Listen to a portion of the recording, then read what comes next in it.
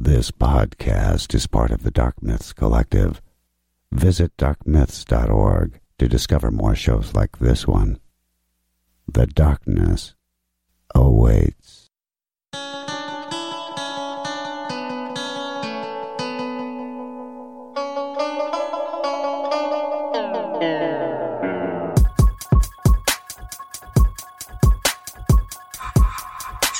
It's about to be a fun ride. Follow along, watch as we slide. Paranormal just hit the lights. Goosebumps all through the night. Mixing just a little bit of twain. That girl sure can't do a thing. Together, hillbillies go insane. Laugh so hard it'll hurt your brain. Podcast you won't ever change. These two here, they got the recipe. Sit on back and listen in to some of our darkest mysteries, eh?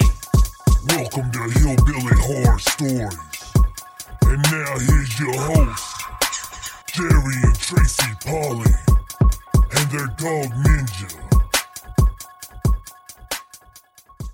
Hi everyone, I'm Dana from Australia. I am super proud to be your first Aussie iTunes review for Hillbilly Horror Stories. I've been listening to Jerry and Tracy for about 11 months now. My favourite episode is Robert the Doll. It's episode 3. It goes for about 22 minutes.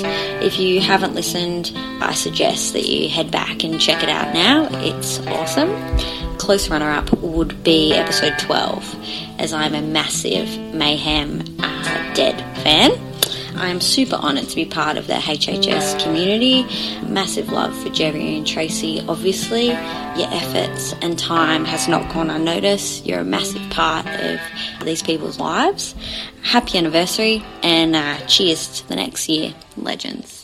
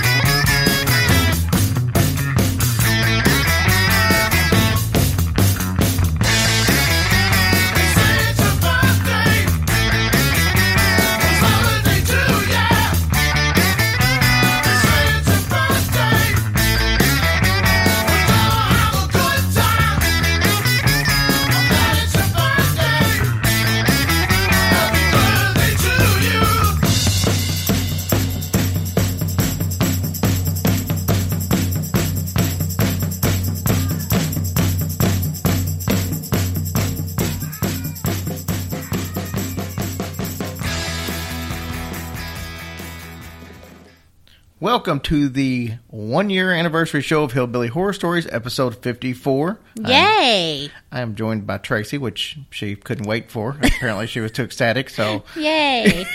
Of course, I'm Jerry, and we have got a hell of a show for you tonight. Yeah, we are so excited to have this show, and hope you guys enjoy it. Yeah, we put a lot of effort into trying to line up some special guests specifically for this show and do the stories that you guys wanted for this show.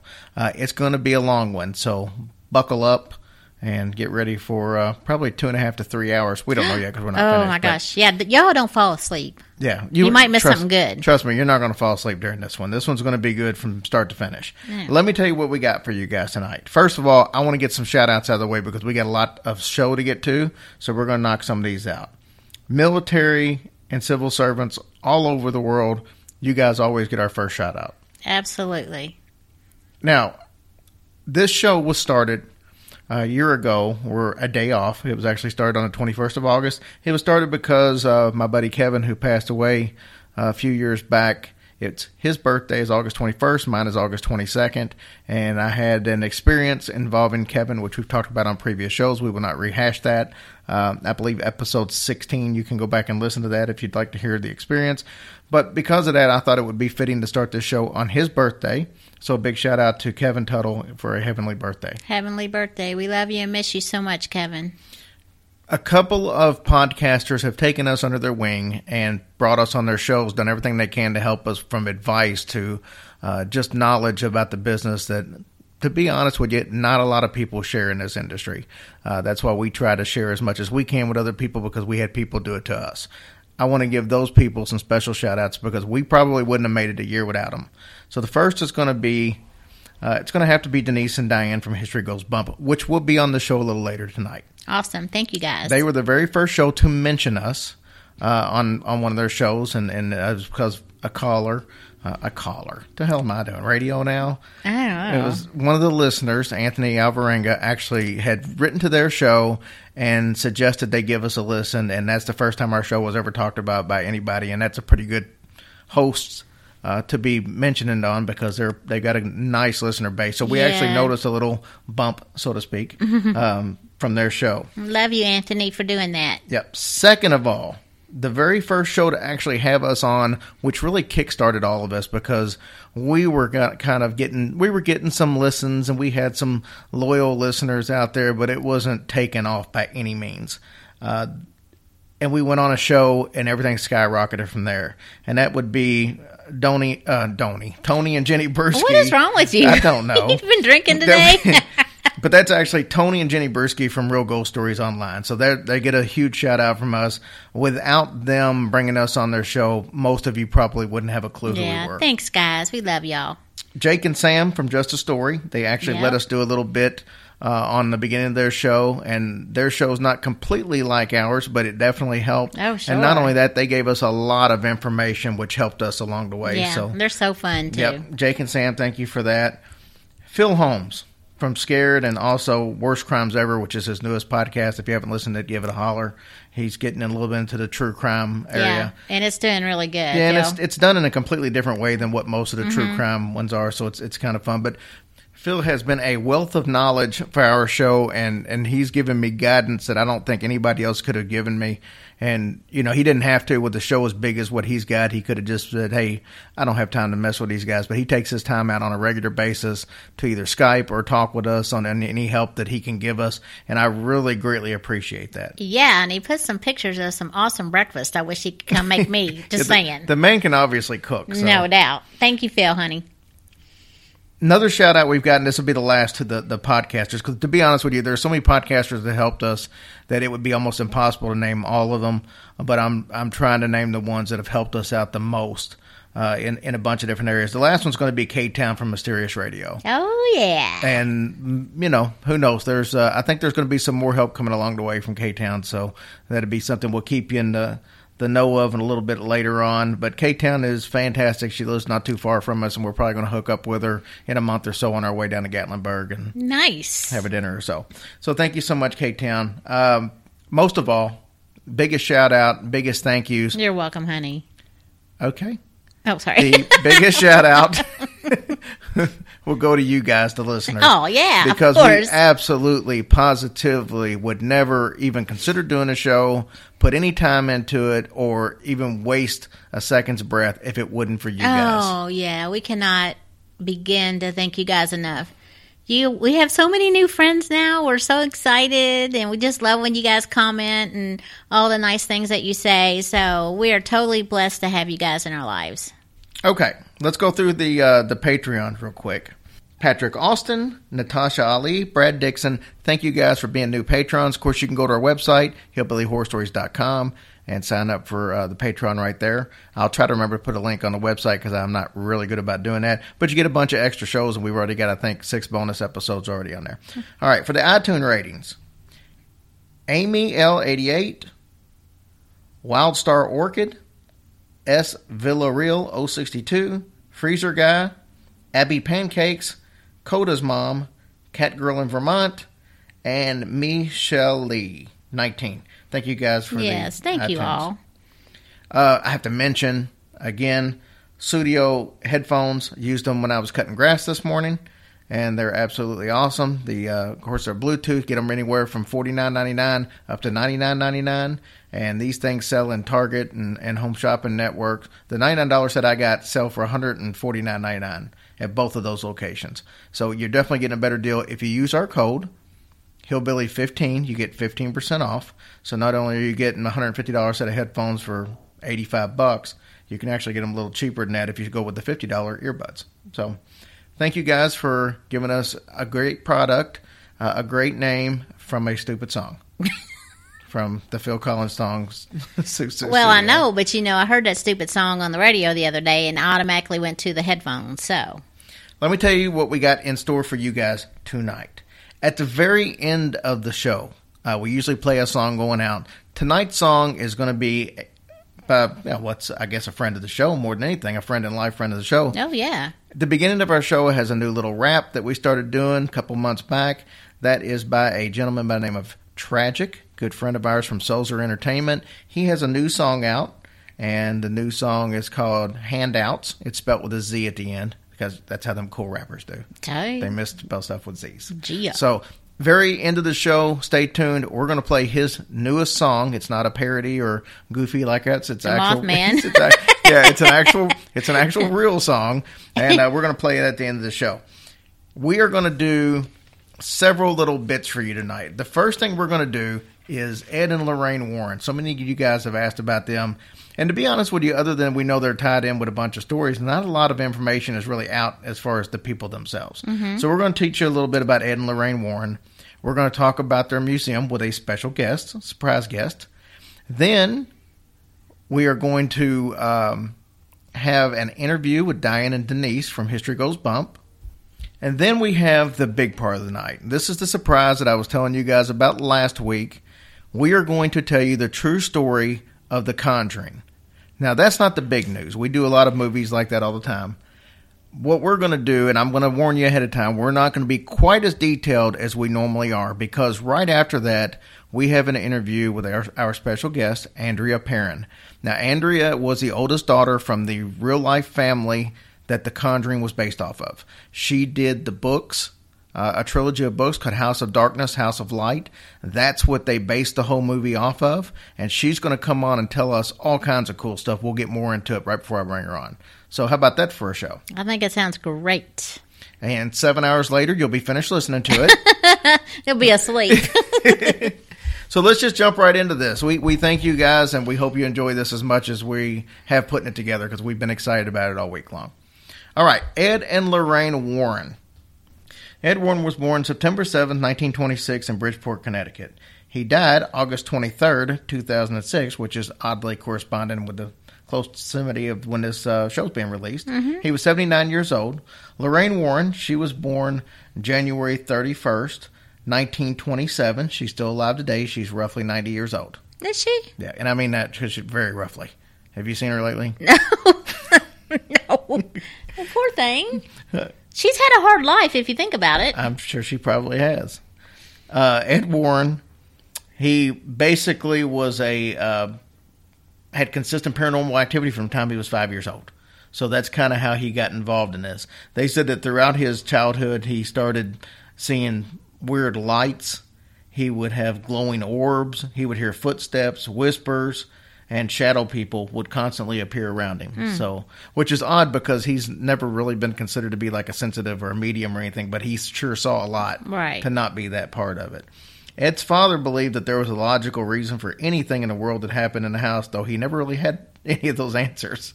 He just said that there was a logical reason, but he didn't really have the logical reason. Yeah. Nice going, Dad.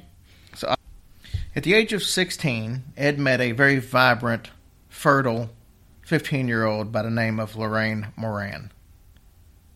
And he decided to walk her home from the Colonial Theater at Bridgeport, Connecticut, and the rest is history, so they say. Nice. Very romantic. Ed actually survived a lot of shit. Not just all the, weird stuff and the haunted. Oh, yeah. Ed joined the Navy. He actually survived a sinking ship.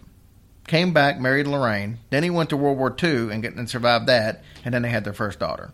So he had quite an eventful life right from the beginning. Yeah. Ed and Lorraine were basically living off artwork that Ed created. He was quite the artist. Oh, cool. Back in the day. Good for him. The artwork is what really started the paranormal stuff, which most people don't realize this. Ed said he would go out in the middle of the street and just start sketching houses. And then he would notice that the curtains would move back and forth, that type of thing. And then Lorraine would actually approach the owners and tell them how Ed loved his sketching haunted houses. Mm-hmm. Why do you have to stand in the middle of the street? Well, I mean, they didn't have Google Maps back then. You couldn't just pull up a picture of the house. Duh, I know that. I'm just saying, why don't you just, stand in the yard or overside the fence? Or why you got to stand in the middle of the road? Well, I don't know. Well, go ahead. He's dead now. Who am I going to ask? I don't know. He could have been dead then if a car ran over him. Anyway, he would see curtains moving and stuff and back and forth, and Lorraine would go over there. So that was in a way telling the people that, hey, you've got a haunted house. So they were kind of noticing that. So you skipped right over that because you were more worried about the fact of why was he standing in the road. Well, I didn't want him to get hit. He could be all up in his painting and crush. Bam. So roadkill. Ed and Lorraine began to take their research a lot more seriously. Ed became a self-proclaimed, I guess you could say, demonologist. And a demonologist, for people who are really like, what the hell is a demonologist? It's the systematic studies of demons or beliefs about demons, a branch of theology related to the supernatural being not considered gods, I guess you could say. So they're more or less as demonology. Yeah. Lorraine professed to be a clairvoyant and a light trace medium. What's that mean? Well, a clairvoyant is the alleged ability to obtain information about an object or a person or location or an event through ESP. Okay. And then a trace medium is more or less you remain conscious, but the spirit or whatever uses you for communication. Oh, you don't mean like goes through your body, like on Ghost, right? Doesn't go, well, kind of. Yeah. Like that? Yeah, that's more or less like Whoopi Goldberg. Oh, you know what that would... She was like a trace medium. How cool would that be? Do you think that would be cool to just be like, all of a sudden a ghost just enters your body and then whatever? Well, don't you think that would be cool, kind of? I think that would be kind of cool. I mean, I guess. I mean, just to say it happened. I mean, you could say it happened now. Doesn't mean it really happened. That's what most people say happens in these cases. Well, I mean, like a true, not somebody lying. But that would be pretty cool to do. But they got famous because they were involved in a lot of really famous cases.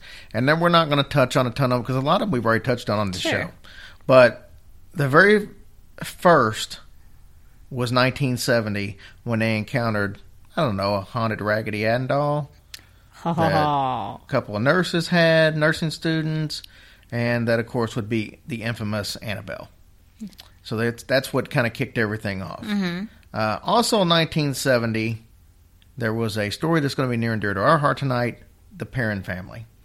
Now, the Perron family still happened in 70, but I don't believe that the Warrens got involved until like 1974. So like a little later, yeah. Yeah, so the 70s is when their problem started, but 1974, I think, was when the Warrens got involved. So we'll talk plenty about that tonight, so we'll have that discussion. 1975, Amityville Horror. Obviously, you know what happened there. We've done 2 shows on the Amityville Horror. 1977, the Enfield Poltergeist, which was the story behind The Conjuring 2. We've talked already about that one on this show. So we've covered a lot of their cases. Here's one that we haven't covered that I'm sure we probably will.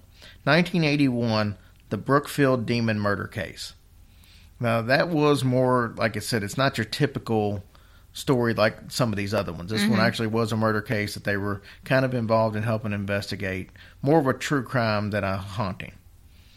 Then in 1986, and this was kind of a big one, haunting in Connecticut. They were involved with that situation, and we've done that story. So by the time we get through wrapping up tonight, most of the big hauntings they were involved in, we will have covered. All right. So that pretty much is the story on the Warrens. There really isn't much else to tell. I mean, we could have went into a lot more detail on just, who they were or what have you. Yeah. The most important thing to remember about them is, aside from being involved in all these cases, and, they documented all these cases in what they called the Warren Case Files. And the Warren Case Files is where a lot of these movies actually came from. Keep in mind, and when we talk about The Conjuring, that Lorraine actually came forward and she tried to reach the Perrons back in, the 80s, the early 80s, about getting a movie or book deal about their situation, and they refused. They didn't want to have anything to do with it back then. And eventually, Ed always said before he died, hey, do what you can to get their story out there, because he always felt like that this was the most incredible story that they dealt with during all of their investigations. That says a lot when you're talking about the Amityville Horror and the haunting in Connecticut and all that. He said this was the case and the story needed to be told. And then obviously when they went to make the movie, Lorraine and Andrea Perrin, who will be on the show a little bit later, they actually kind of came together. They both turned in all their information, and then Hollywood kind of made a script based on putting the two of them together. Right. It's just amazing that those two have lived their lives, like their whole lives, basically. Yeah, I mean, she's dealing with this stuff. She's 90 years old now, and from my understanding, Lorraine still actually does. Does she really? Stuff like that. Oh man, good for her. Yeah. So now she's not really running the museum anymore. The museum's up and running, but I think it's their son-in-law who's actually running the museum. So it's still being ran. It's still in the family. In the family, that's good. So what we're going to do now is, as part of this story, we're actually going to talk about the museum and some of the items that are in the museum. We all know about Annabelle, so we're not going to touch on Annabelle. But there are 4 or 5 artifacts that we really haven't heard much about that I thought would be cool to talk about. And I got a special guest to help me with that. And you just said you weren't going to touch on Annabelle's butt. What's that about, honey? That's not what I meant. All right, so I thought what we'd do at this point is we're going to talk about the Warren Museum and some of the objects that are inside the museum. And in order to do that, I thought I'd bring in a special guest. Some of you may know this person. It's the original co-host of Hillbilly Horror Stories, Ricky Granger. Rick, good to have you on board again. What's going on, Jerry? So let me ask you this. We're going to take a trip down memory lane real quick. So roughly a year ago, we started this little thing up. And just basically, I remember the original plan was till about 20 minutes, 20 to 30 minutes, because that's all we thought anybody would want to listen to. And now this thing's up to where we're doing, I think one of the last shows was 2.5 hours long. Blew up, yeah. So, People love it. I mean, it's. Did you ever think that it would ever get to the point where it is now? We just went over 258,000 downloads. Wow. Yeah, that's great. That's great. I mean, it's a great show. People love it. It's an awesome show. So let me ask you this. Do you miss it at all? Absolutely. Yeah. But I got to tell you, you and Tracy do a great job. I mean, you guys, the connection you two got doing this is just awesome. I appreciate that. I know she appreciates it. I mean, it's kind of funny because it all started, I guess, because I think we told this story before, but she wanted to be the original host, and I didn't think it would work. Right. And then I chose you because of the conversations we used to have all the time. Right. And you had a situation when we got ready to do the first Rock and Really Occult show where you got a stomach virus or something that couldn't make it that night. Yep. So she was forced to fill in, and it just kind of clicked a little bit. You did, I think, 2 more episodes after that. Yeah. And then, you know, decided that, hey, it's probably going to be a better fit, plus with work schedules and everything, it was too tough. Right. And hearing you two, I mean, you know, it's a natural combo. It's cool. And I don't know, you know, who knows what the future would have been with us, because I'm sure we would have made a lot of tweaks and changes, because we already were. I mean, I know we did the first 4 episodes one way, and then we changed on the 5th episode. Right. So we were already starting to try to evolve the show a little bit, and who knows, I mean, we could have had just as much success in a whole different direction and a different group of listeners, or it might have just, you know, we might not have been doing this episode right here. That's true, but yeah. So, I mean, it blows me away to think about that a year's come and gone. Because if you remember, we did the first episode, and then the very next week, I was getting ready to go in for heart surgery. So we shot 2 episodes on that following Sunday. Yeah. And then I went into the hospital on Tuesday just because I knew we wouldn't be able to do the one the following week. Right. Yeah. And now I'm looking back, I'm like, it's hard to believe that's been a year ago. I can't believe it either. I can't believe it. Well, let's jump into this story, Rick. The Warrens obviously have a museum up in Connecticut. It's in their home. They've got hundreds of objects there. They got a priest that comes in once a week to bless all this stuff. And I thought we would touch on 4 or 5 of the items in there. Everybody knows Annabelle's in there, so we're not going to touch on Annabelle. Yeah. I mean, probably could touch on Annabelle, but you'd usually be in a courtroom saying, show us where he touched you. So I decided that we were going to touch on some of the other objects that maybe not everybody knows about. The first one are the death dolls. Have you ever heard of those?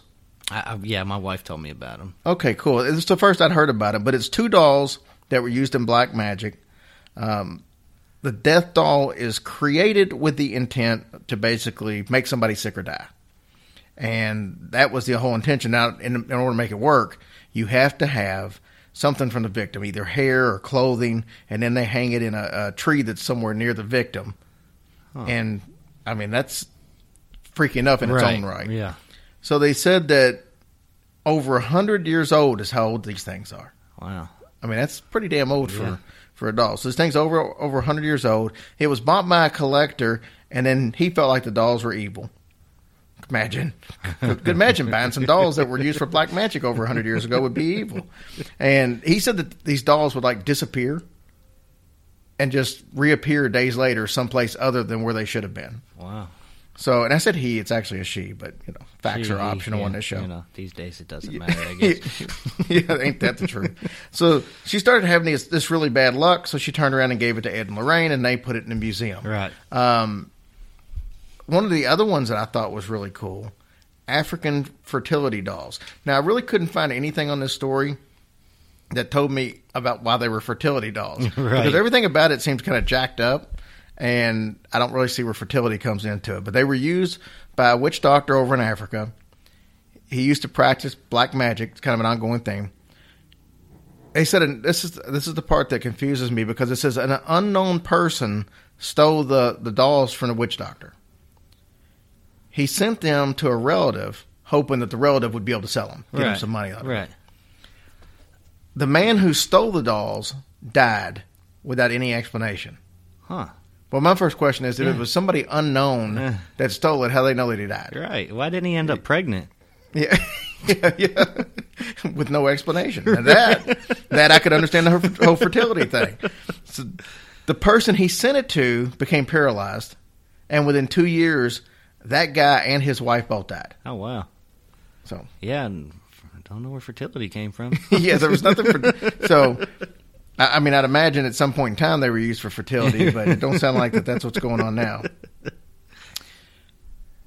One of my favorites that I saw out of it was a conjuring mirror, and it has nothing to do with the movie, but it was a 5-foot tall antique mirror, and they said the first owner's the guy's name was Steven Cylinder. He lives in Pennsylvania, and he used to practice black magic. Once again, ongoing thing. Yeah. He used it to try to take revenge on people that he didn't like. That'd be kind of fun. Yeah, I got this mirror. I think I'll use it to take revenge. I mean, because you imagine some people, that would be like all day long in front of that mirror to try to take it. Right. So charging at the door. Yeah. So he used to summon inhuman spirits to try to have him find his victim and attack him. Oh, wow. Yeah. I mean, I guess, Huh. Who hasn't? Was it a pocket mirror? Yeah, I think it was a 5-foot mirror. Unless he's got a big ass pocket. That wasn't going to happen. He made the mistake of accidentally cursing himself, and the spirits attacked him.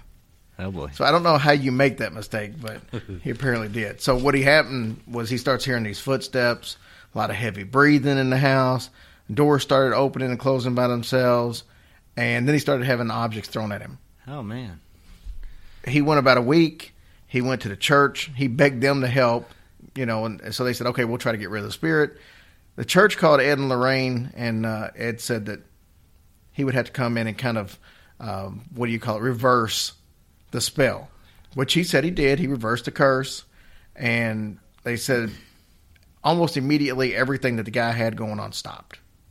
But he pretty much begged Ed and Lorraine to take the mirror home with him because he didn't want to have any part of it anymore. Which, you can imagine. Yeah, I would have too. Hey, take it with you. You don't want it. Just get it in the dumpster. The Shadow Doll. You ever heard of that one? No. The Shadow Doll was first owned by an antique store until this young couple came in and bought it. Now, the first night that they had it, they had these terrible, terrifying nightmares. And the guy and the girl both woke up. They had scratches all over their body. Huh. I mean, don't sound too bad to me. I mean, maybe that's just me. So circumstances, I guess. That's right. The second night, they had the exact same thing happen, except when they woke up, it wasn't scratches. It was like claw marks. Yeah, that's different. Yeah, that's a little different. But it does kind of remind me of the Buck Cherry song. Obviously, they contacted Ed and Lorraine, and Ed said he could tell right away the doll was evil. Of course, he's going to say it was evil, Yeah. So he said he could tell it was evil, and he took it back with him. Ed said that he could tell this made out of human and animal bone, and that the doll's purpose was to haunt dreams. Oh, wow. So I mean, who sits there and just thinks of this crazy stuff to come up with? Well, I think Ed and Lorraine were just lying just to be able to take all this shit home. Just to put in their book. I gotta think, I wonder if their house looks like a flea market or a peddler's market. They got a lot of dolls. They do have a lot of dolls. So they asked Ed, they said, well, why don't you destroy these things instead of taking them back and putting them in a museum? And he said, well, I can't make money on them if they're... No, that's not what he said. But he said because the spirits would be free and then they would hunt the person who destroyed the item. Huh. Yeah, that makes sense. Yeah. I mean, I guess. And I heard they got all kinds of just regular stuff in there, like haunted lamps and all kinds of it's crazy cool, stuff. actually, because I've seen a bunch of videos where they went through. Now, my understanding is, because Lorraine is still alive, obviously. Ed passed away in 2006 or 2006. And supposedly their son-in-law, I think, now actually runs the place. Oh, okay. And because Lorraine's like 90 years old. Yeah, she's old now. Which, she's not dead, but I think she actually probably died like 3 years ago and nobody told her. Right. So she's just walking around. But I don't know for sure if Annabelle is still there, because I've seen videos where they were going to be moving Annabelle and they were moving her from one case that she was in to another case. Oh, okay. And then I think that was here within the last year, so I have no clue. I gotcha. So that's what we got for the haunted items in the Warren Museum. What do you think about the Warrens? Do you think that they are full of shit? Do you think they're... Well, I don't know. Only thing I know, to be honest, from you is from the movies. That's about the extent that I know from. Well, you've been a huge help in this matter. Yeah, So let's catch up a little bit before we get off here. And be truthful, do you listen to the show? Yes. Religiously? Not religiously. Okay. So religiously, like me, like I never go to church. But supposedly, I'm Catholic. I play catch up on them. That's what most a lot of people time, do. Yeah. And I can't lie. I'm like that with half the podcasts I listen to. Just the time's not there, and then you get some free time and catch up on them. Yeah. What do you think as far as the progression the show's made, as far as being 20, 30 minutes to being over an hour and a half almost every show? Do you think that's better or that's worse? No, I think that's absolutely it's awesome because it's more immersive. You know what I mean? You find yourself getting into it more. Before you listen to it, it started cool little stories. It's over with.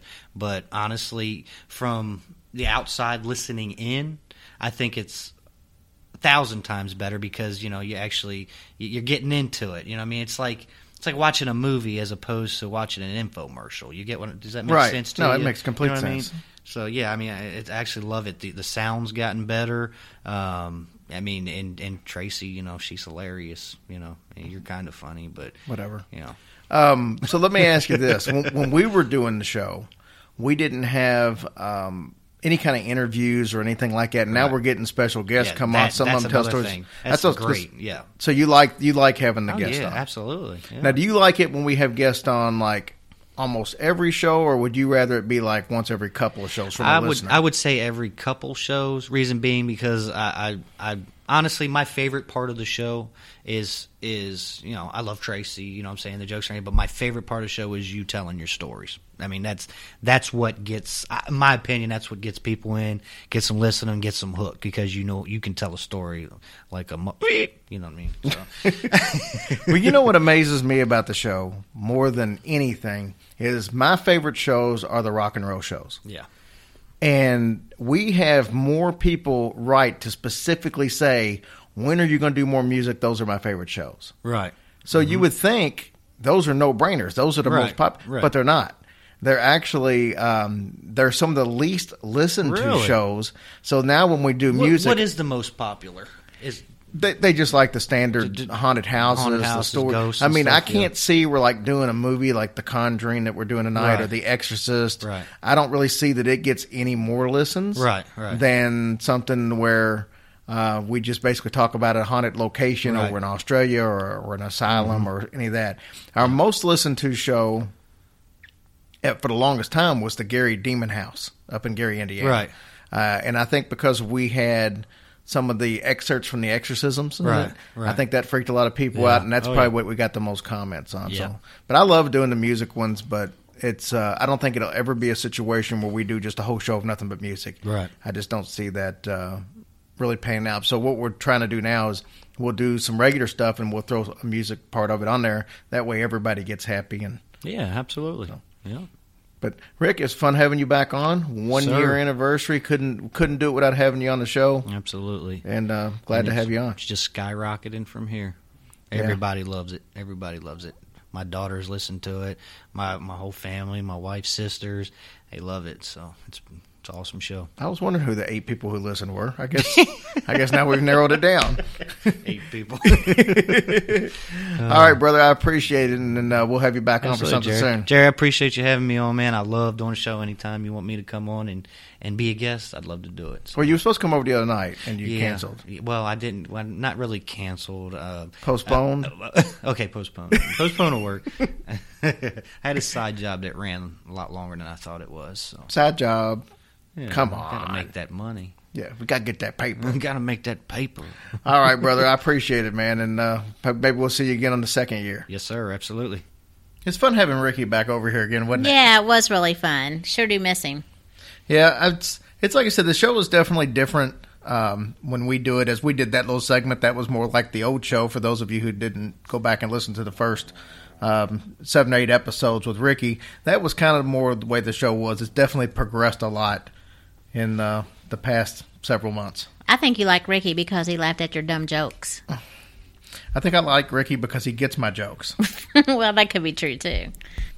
We mentioned earlier in the show Diane and Denise from History Goes Bump, one of our favorite shows. They're super fun to listen to, and they've been one of the biggest helps. And the first people to ever have us mentioned on their show, I thought it would be really cool to do an interview with those ladies on our anniversary show. Oh, yeah. And I thought it went very well. Take a listen, and then right after the interview, we're going to talk about The Conjuring. And don't forget, we've got the interview we did with Miss Perrin coming up. Whoop, whoop. I'm excited. All right, we're joined by some very special guests. I have Diane Student and Denise Moormeyer from History Goes Bump, one of Tracy and I's favorite podcasts. Hey, guys. Welcome. Hey, how are ya? We're doing great. Nice to talk to you guys. You guys are going to be on our true anniversary show for a very special reason. Your show was the very first show that mentioned us out of we've been on several shows since, but you guys were the first that even said anything. We had a listener, a mutual listener by the name of Anthony Alvarenga, who sent you guys a message. I don't expect you to remember because it's been back in January, I believe.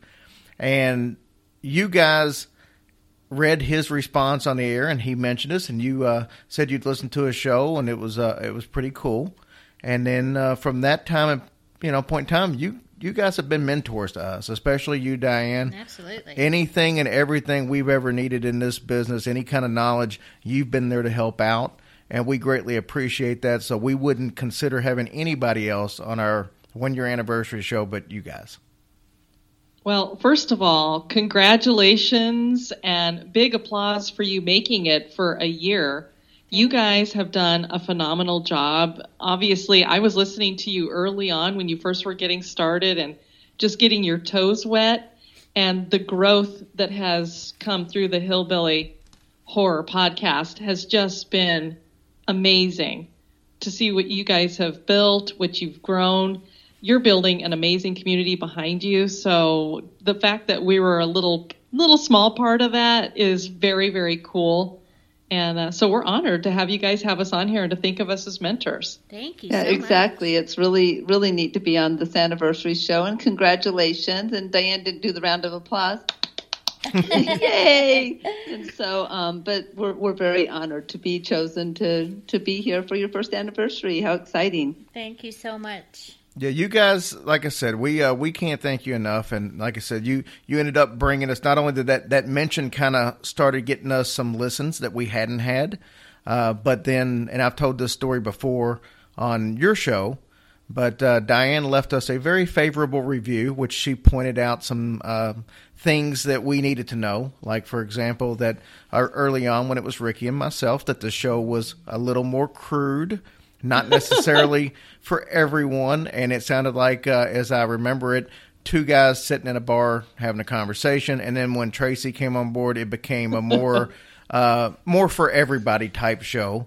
And that was really good feedback for us. And I don't remember every single review. We've been lucky enough to have about 220 iTunes reviews, but that's one that will always stick out because it was the key to what we've been able to accomplish thus far. Those kind of tips and points of guidance is the way you guys have really helped us so much. Yeah, and that really meant a lot to me, and I appreciate you guys, being behind us like that.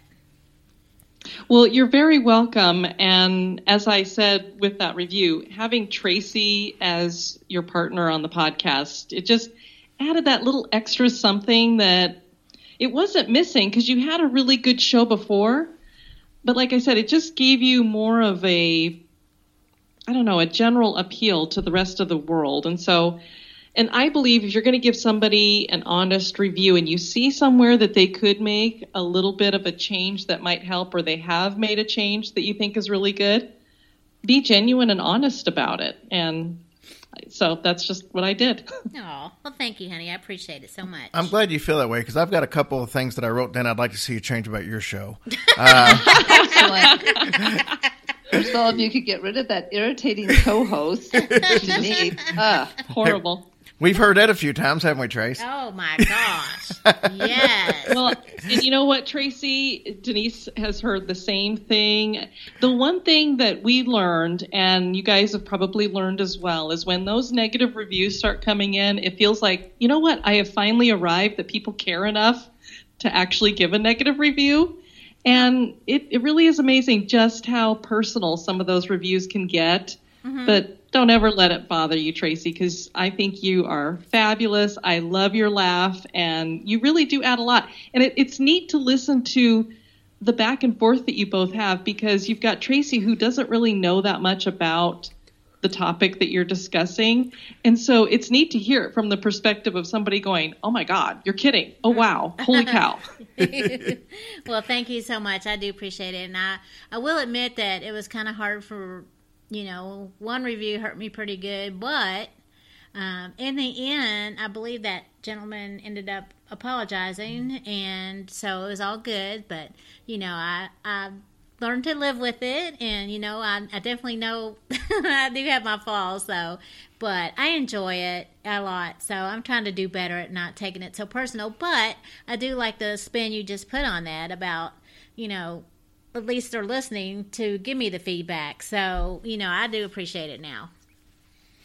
Well, and it's not always feedback. Sometimes people just want to, for whatever reason, they just want to attack. And so you just have to shrug it off and move forward and keep doing the podcast that you all love doing and keeping it real with you all, because people are going to be people and haters are going to hate no matter what you do, and you can't please everybody. So I'm glad that you didn't let it get to you and you just kept going. Oh, thank you, sweetie. I appreciate it. Sometimes you just got to realize that people are just frustrated from living in their mom's basement and not having a job and eating Cheetos all day. And that's bound to come out in one way, shape, or form. And that's the way we look at it. Oh, my gosh.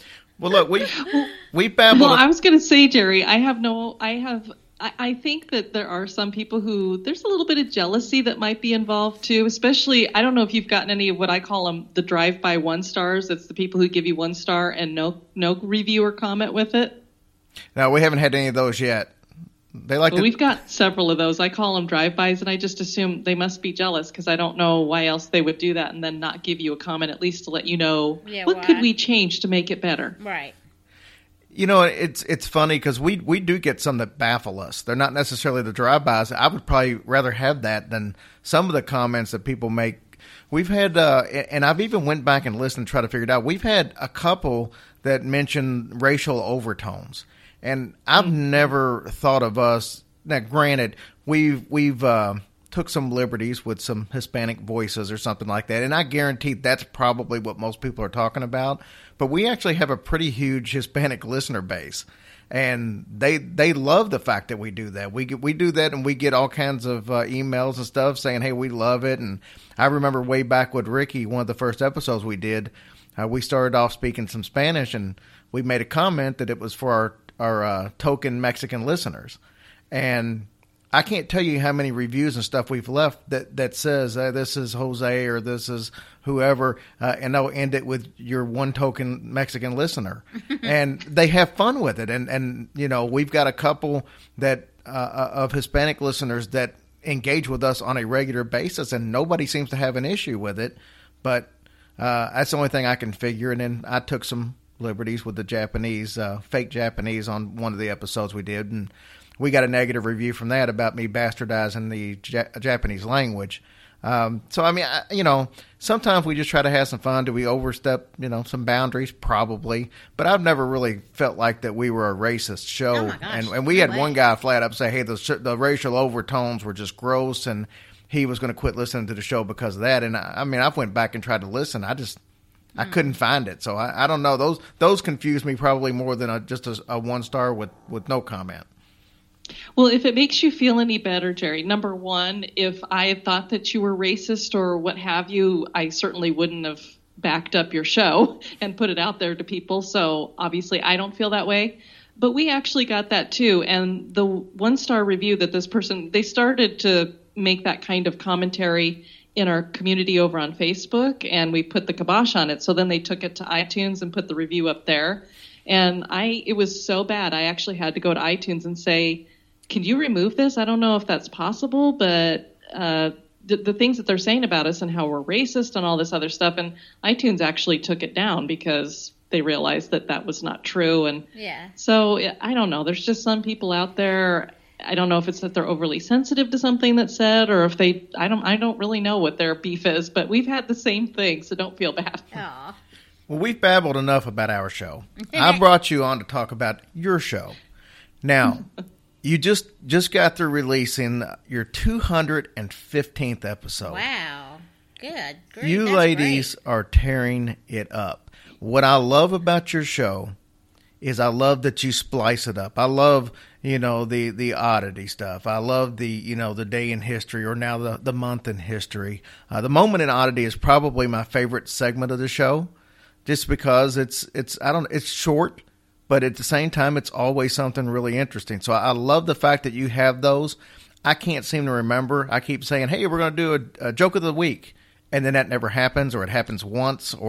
So how you guys can stay on top of it to keep these segments and keep them exactly the way where they're supposed to be, I think, first of all, shows your organization skills.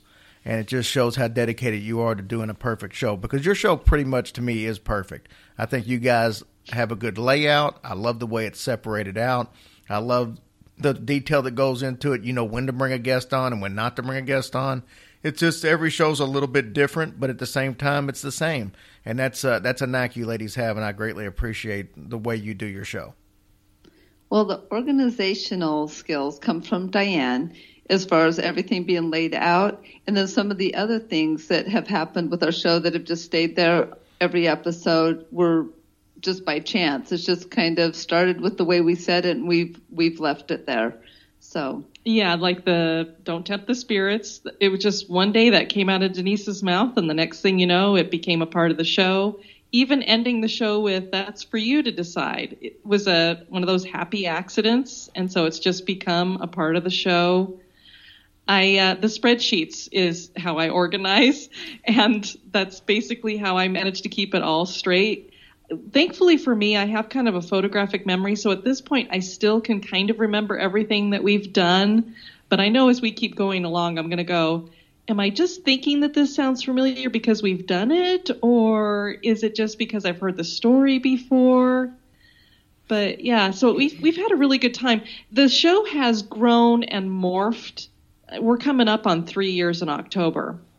And so we've learned as we've gone along, and we've taken advice from the listeners to things that they didn't like or that they did like. And so when people listen to some of our earlier episodes, they sound a lot different than our more recent ones, because we've taken a lot of the stuff that we do at the beginning, moved it to the end, because we really believed in building a community that's like a family. And so we wanted to include the listeners, and so we would be reading emails and sharing comments and things like that at the beginning of the show. Well, it started to get kind of long, and so people were complaining about that. So I was like, well, let's go ahead and move that to the back. But we knew we were never going to get rid of that moment in oddity, because it's my favorite thing we do too, Jerry. Well, you know, the most impressive thing about your show, and not a lot of people out that are listening realize some of the accomplishments that happen in the podcast world. And, you know, I read an article that said that if you can put a new episode out and in the first 30 days, you do 3,100 people listen to that show, you're in the top 10% of all podcasts out there. And that doesn't seem like that would be a huge number, but to get 3,100 people to tune in and listen to anything you do is really an accomplishment, because only about 40% of America have ever listened to a podcast. So it is still a growing medium.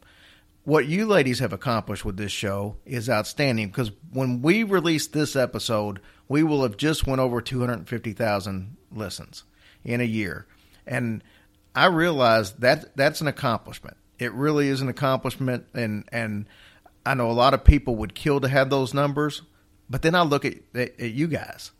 You just went over 2 million downloads. Oh, man. And I'm thinking, at this rate, we'll be there in like 8 years. And you guys have done it in 3 years. That's amazing. And it's amazing to me to even fathom 2 million downloads. Good job, guys. That's amazing. It is shocking to us, too. I mean, when I think back, there's a lot of people who, I always tell people, don't get hung up on numbers, because if you do that, you're going to let it get you down, because sometimes it takes a while to build things up. Our very first month, we put out 10 episodes. So you're talking, you're going to get, if you get 10 people listening to those 10 episodes, you're going to get 100 downloads right there. We didn't even have 1,000 downloads in our first month, and that was with 10 episodes. So when people start to say, oh, I could never imagine getting there, or, you know, I only have this many downloads, I always cheer those new podcasts that get excited about, hey, we finally hit 1,000, because I'm like, you know what? That is a huge accomplishment, and you can get to where we are too. And what's funny is I'll look at other people, Jerry, and I was watching a video that Mike Rowe had made the other day, and I guess he had some guy who was trying to challenge the fact that he was in the top percentile of all podcasts in Apple Podcasts. And so he was on his computer and he was showing the different numbers over on, he hosts his show on Libsyn, and he flips it around and I'm sitting there, I want to see his downloads. Can I see his downloads? And I couldn't quite make them out, but then he started talking about him, and he's got 30 million downloads, and he's getting, you know, way over 1 million a month. And so then you look at that and you go, well, I guess we're not kicking it that much. So I guess it's just whoever you're comparing yourself to. 250,000 downloads at this point is amazing. A year into this, you're doing a great job. Yes. Thank you. Yeah, we appreciate it. Yeah, I try to look at the numbers, and it can be depressing when you realize, wow, it's taken us a year to get, you know, basically 5,000 or 6,000 people to listen to an episode over the course of a month, and you see people like Joe Rogan and Mark Maron and stuff that are getting basically 1 million a month, and it's like, wow, how does that happen? Yeah. But you know, we also appreciate every single one, one of them, because we feel like that we've done everything we can to try to market ourselves, to talk to people, to try to get them to listen. And then when they tell friends and stuff about it, and you start getting that snowball effect, that's really when it all comes into play. When, you know, we had somebody write us the other day and say, you know, she listens to the show on a regular basis. She said she came into work and 2 other ladies that work with her were laughing, and she asked what they were laughing about. And she said they finally started listening to our show. And then they felt the need to write us. And it's like when you start having a place, you know, 2, 3, 4 people are all listening to the show, that's what it's all about. You know, anytime somebody thinks enough for you to refer your show to a friend, that's the ultimate compliment as far as we're concerned. Absolutely. Well, and remember, a lot of those downloads have more than one person listening to them as well. True. That's very true. Because like we know a lot of parents that listen with their children, because we've started to we have our little baby spooks that run around. They're adorable. They send us emails and stuff every so often. They're like 8, 9, 10 years old.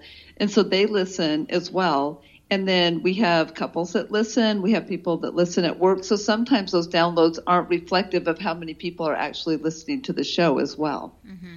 Yeah, no, we've got in Louisville, Kentucky, there's a huge Ford plant where they make the Explorers and all that, the truck plant out there. And we've got a big group of people that listen on the night shift out there, and I think it's blaring just on the radio for everybody to listen. But so you get one download, but you got 8 or 9 people listening to it. So I know exactly what you mean. Well, and the other thing you're looking at, too, is we're cruising through the summer. Even our numbers are down for the summer. I'd be interested to see what happens to you now that you're going to have a year behind you. You've got all this material behind you, and we're going to come into the Halloween season. I really am looking forward to see what happens for you in October, because the problem is there are so many podcasts out there now. We had the problem when we first started of trying to explain to people what a podcast was and getting them to listen to podcasts. Well, that's not the issue now. Pretty much everybody knows what a podcast is. They probably listen to at least one of them, maybe Serial or something. And now there's just so many. It's a huge fight to get yourself out there for somebody to actually see you and then have the time to listen to you, because maybe they can only listen to 2 or 3 a day. And so it's like, but there's 20 of them they want to listen to. So the fact that you're getting that much listenership is a real tribute to what you're doing as well. Because we are in a huge sea. And as indie podcasts, we don't have the big voice behind us of an NPR or a Wondery network or something like that. So we're just trying to do it all on our own. So, it's a lot of work, but again, I think you're doing a great job with it. Appreciate it. We actually are setting up at the end of next month at Scarefest here in Lexington, and we're hoping that actually will help us out. There should be, 15,000 people from the area coming through, and, you can get your information and talk to as many people as possible. That could be a huge boost for us. So at least we're hoping going into Halloween season. Are you going to have a table there? Yep. Cool. Yeah, it's first year they've actually done artist tables. They usually have the booths, but they had the artist table set up, and it's back there with all the celebrities and the other booths. So we're going to be right there with everybody else. We're hoping for a good turnout. I think you'll do really well. That should be fun. Thank you. Let me pick your brains about some episodes that I really like of yours and have some discussion, because these are shows. So a lot of these ones that you ladies have done, we haven't done on our show. Maybe we'll at some point in time, but one of the favorites was Virginia City. And I really liked that episode that you guys did because you brought on a guest. Yeah, I think you had 2 guests on that show. And they were talking about they had been there and they were telling all their adventures of it, and y'all were talking about it. What are your takeaways from Virginia City, what you remember about that episode and some of the stuff that's went on there? For me, it sounds like a really fun city just because it seems like every building there must be haunted. Anything that has that kind of Old West feel, it sounds like when you go there, because we haven't been there, but it sounds like when you're walking down the street, it takes you right back to what it was like during the Old West.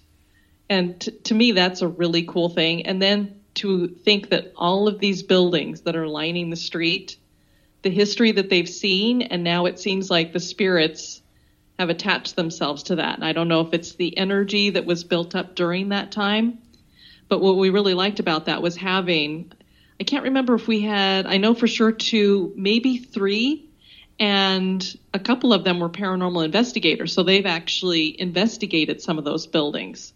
And so it was really neat to get their perspective of what kinds of experiences they had in those different buildings there.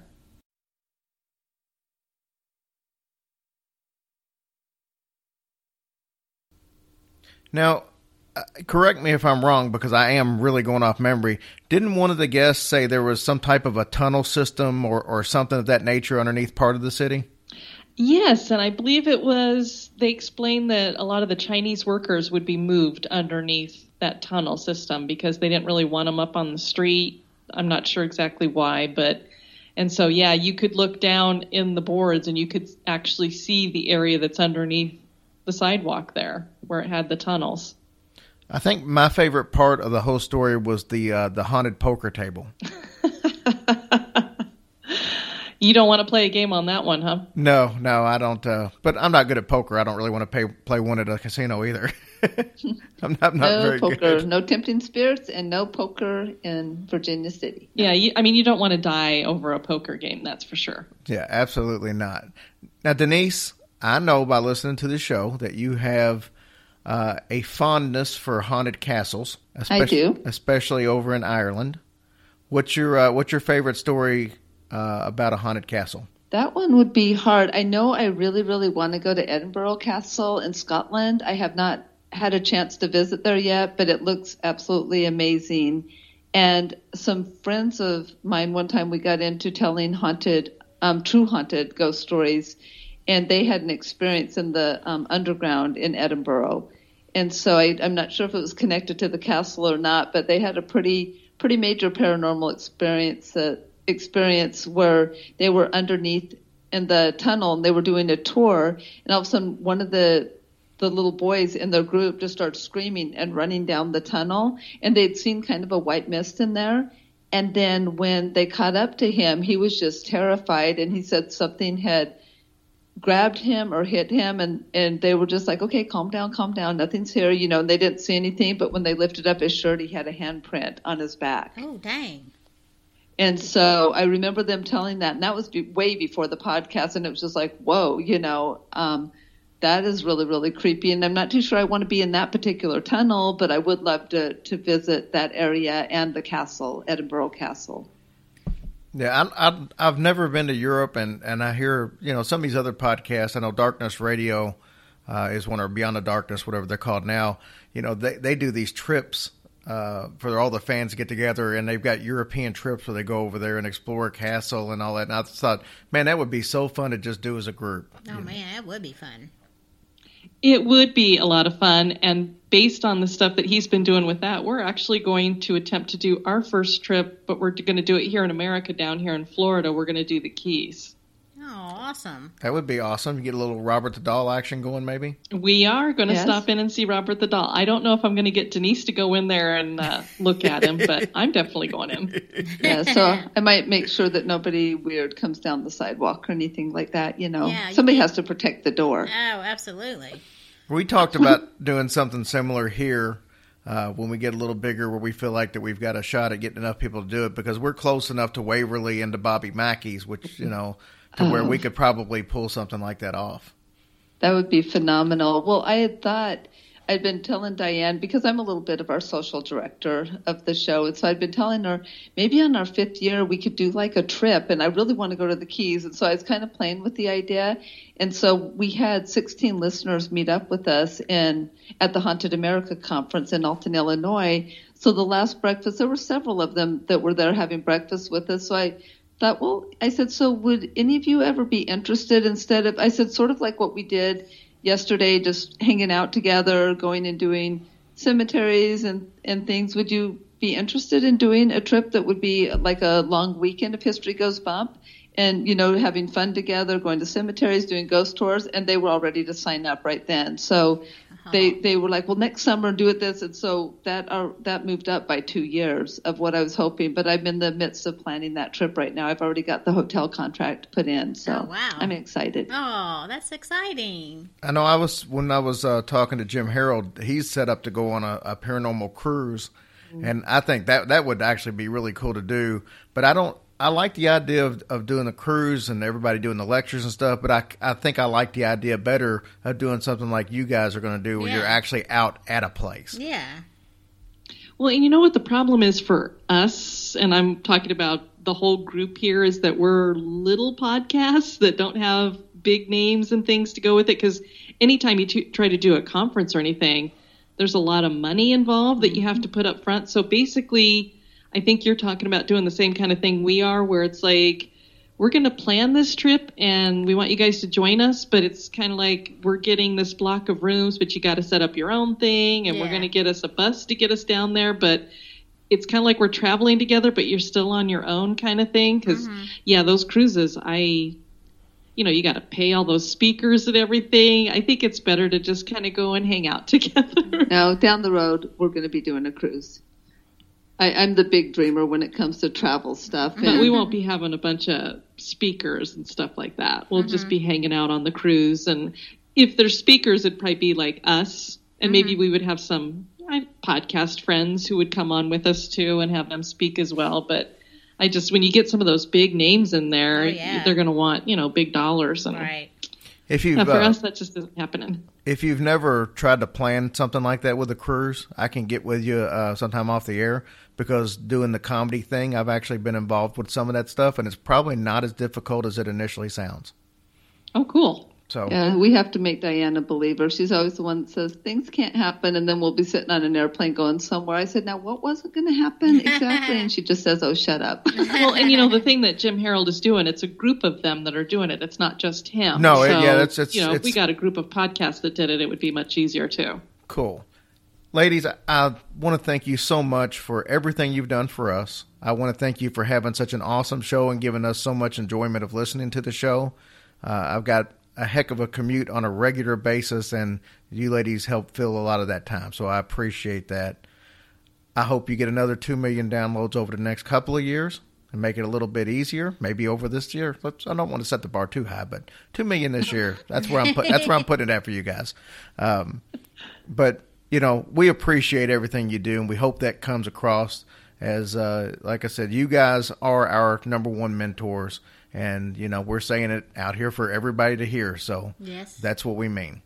Well, thank you so much. And we love what you guys are doing, too. And you'll sometimes do a place that we've done. And I just love listening to your perspective on it, too, because you have such great stories to share with it. And you have a really great way of telling the story. And I like how you break up your show into different things where you throw in the interviews like what you're doing here and with other podcasters or paranormal investigators and groups out there and such. So I think you're doing a great thing, too. We appreciate it. And I'm speaking for us when I say what I do, but the reality is I need to speak for everybody out there that's in the podcast world, because, we go in some of these podcast groups, and it's obvious the love that every podcaster out there has for you guys. You don't just help us. I'm making it sound like, like we're special. And, but the reality of it is you spend a lot of time helping anybody who wants help, and not everybody does that. And that, you're almost looked at like, mama bear out there. Everybody in the group looks so much up to you for what you try to do for everybody in the podcast community. And I want to say a big thank you from everybody in the podcast community. You're going to make me cry. She's got tears, so don't think gonna make. Aww. Well, it's been my pleasure, because I believe, and I think that's what I hope is coming across. That's how much I believe in the indie podcast community. I just love people who sit down in front of their laptop with whatever microphone they can throw together for $50, $80, and just pour their hearts into something they love. And they put it out there for the world to listen to, which is a scary thing to do. And I just think it's an amazing community that we have out there. And I've really loved watching it grow the way it has and the way it supports each other. Because when we first started, there wasn't a podcast community out there. And we just kind of stuck our necks out there, and we'd go over to one podcaster over here and say, hey, really like what you're doing. You want to listen to mine, and I'll listen to yours, and maybe we can promote each other's stuff on each other's shows. And there was only a handful of us out there. And so to see that there's this huge community that's been growing around independent podcasts is just amazing. And if I've had any part of being an example and guiding that, I'm very humbled about that and very happy to have done it. Thank you so much. I appreciate it. I want to end on this. I want both of you to give me your favorite thing that's happened since you started the show. Whether it be an accomplishment, whether it be a compliment from a listener or a review, what is the one thing at this point that you take away from the show that you've enjoyed the most? Wow. I think, getting the comments that you just gave me, that really, the thing that I think what has really shaped how we have guided ourselves in this show is, and I've said this on other shows, is when the podcast Bizarre States talked about us in glowing terms and got us the boost that we got. It showed me what you can do with your voice to help bring other people up. And if I could add another little thing in there, it's just, to me, it's been amazing watching the community that's grown around our podcast, that people feel like a family. And that, to me, it touches me that people would feel like they're family. Yeah, for me, it's the relationship we have with our listeners, because that's just been a lot of fun when people have gone out of their way to meet up with us. Like, they'll be coming to Disney and saying, I don't want to sound like I'm a creeper, but do you have a minute just to come say hi? And so we've really gotten some one-on-one time with our listeners, whether it be at the Haunted America conference, whether it's been on our road trips, going and doing fun things, as well as doing haunted tours with them. And so the relationship with our listeners and how that's growing, and the sense of family and community we have there is amazing. That's been my favorite thing to watch grow. But if I could say something that is a little bit of an ego boost, we all as podcasters, I think we have like this bucket list of things that if this happens, then we've arrived here. And then if this happens, we've arrived here. And so you kind of start checking things off, whether it's downloads that you're getting, or when you go out and you start meeting people, it's like, wow, people came to meet up with us. So you check off that list. Well, the one that we had was, it would be so great if we were on a ghost tour and we didn't know that we were going to have a listener there, because we have listeners that will meet up with us, but there'll be somebody on that tour that listens to our podcast that we don't know is going to be there. And you guys obviously know Mike Brown of Pleasing Terrors, and he gave us that opportunity. And it was a lot of fun, because we were like, wouldn't it be neat if we were on a ghost tour sometime and this person listens to our podcast and we have no idea, and they're like, hey, that's so great. And here it was, Mike Brown, who anybody who's listening to podcasts that are scary and creepy absolutely probably adore his podcast. Here he was, our tour guide, and he just turns around and looks at us and sees that we're wearing our History Goes Bump t-shirts, and he's like, do you guys listen to that podcast? And we had a listener who was with us, and she goes, they are the podcast. And I don't know that he even knows that he checked off that bucket list thing for us. We both just looked at each other and went, there it is. That's very cool. Yeah. And it's even more cool that person ends up being another high profile podcaster in along the same genre, because Mike he's one of the tops. He actually is. So we love him. It is really funny when I think about that moment with us being on his tour and seeing where we are now and how good of friends we've become and supportive of each other that we are. And at that moment, here we're standing together on a corner in Charleston, South Carolina, and we don't really know who each other is. And to see where we've come from there, it's very, very neat. Very cool. Thank you so much. The only thing that could have made that cooler is if we were standing on a corner in Winslow, Arizona. Oh, of course. Just kidding. Of course, there's got to be an Eagles reference. Could have been worse. It could have been a country music reference, but you were inching towards there. The Eagles is close enough for me.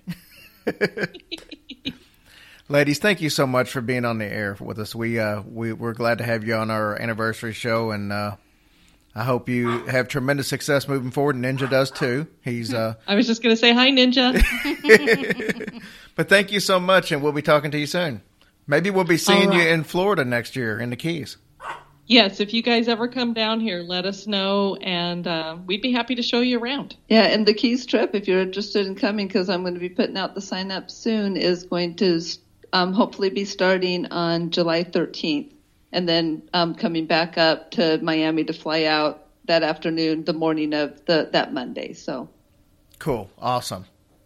Thank you, ladies. We love you so much.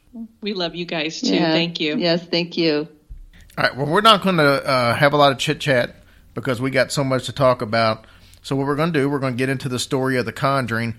As I kind of alluded to earlier, I'm not going to be as specific as we are, a lot of details, because if I'm bringing Andrea on right afterwards and we have an hour-long interview with her, it would be pointless for me to say some of the stuff that I already know she covered. So if you got a question about something I say, or you think, hey, I wonder what happened here, trust me, it's going to get covered. I left it out on purpose. So that's where we're at. So let's go ahead and start the true story of one of the scariest movies in the last 30 years, The Conjuring. Woo! All right. That was terrible. Sorry. That's okay. Okay. I'm not cutting it out, though. Oh. I don't have time. Okay. Fine. Roger and Carolyn Perrin. They moved into this farmhouse, Harrisville, Rhode Island, January 1970, with their 5 daughters, Andrea, Nancy, April, Cindy, and Christine. Now, the house was built back in 1736, but it was on some land that had been there since way before then. Of course, all land has been there since. but I mean, the land was deeded to the owners way before that, from back in the 1600s. It was definitely a country home. It was surrounded by 200 acres. Over 8 centuries of families have lived and died in that house. So this is like the perfect setup for something that's going on. The family came beforehand. They kind of checked out everything, the barns, the house and everything. Nothing suspicious whatsoever. And that all changed like the very first day that they started moving in. First day? The first day. They moved in the middle of an ice storm, and Andrea was actually taking a box inside. She goes past like the dining room area, and the guy that had sold them the house was a guy named Mr. Kenyon. She tells us a little later in the interview that he didn't want to move, but his son had built him a smaller house on his property, and he thought Mr. Kenyon was kind of getting a little bit older. Oh, he wanted to stay by himself. He wanted to keep an eye on him. That's a nice son. And he really didn't want to move, but so he's in there packing up the last of his belongings as they're moving in, and they're in the dining room, and Andrea walks in, and she sees Mr. Kenyon. She sees another guy that she thought was dressed kind of oddly in 1800s clothes, and she didn't want to be rude, so she, basically said, "Hey, good morning" to him, and he just ignored her. And so he was rude. Yeah, he was rude. And she goes in and she asked her mom, "Hey, who's the guy back there with Mr. Kenyon?" And she said, "Oh, nobody. His son's coming later, but there's nobody there now." Oh. Well, this went on like every sister coming in. Who's the guy? Who's the guy? Who's the guy? And then finally her last sister came in, and she said, "Hey, there was a guy in there with Mr. Kenyon, but he just disappeared." So all the sisters are the only ones that saw this guy? Every one of them saw him, except for I think the very youngest one, Cindy, who was in the kitchen helping her mom. Oh, wow. So, the guy's moving out. Keep in mind, like I said, this is the middle of an ice storm, a swirling ice storm. Yeah, so it was who does that? Who moves in an ice storm? Well, they didn't really. Well, they bought the house back in December, but they didn't want to move during Christmas. So okay. But anyway, you're just not going to move in just because it's an ice storm. Well, I guess that's true, but I think last time we moved, it was in the middle of an ice storm. Oh, that's true. That's very true. But so they go ahead and Mr. Kenyon takes her dad outside, and in this ice storm, takes him outside because he wants to talk to him for a few minutes away from the family. And he tells him, "Hey, just for the safety of your family, keep all the lights on at nighttime."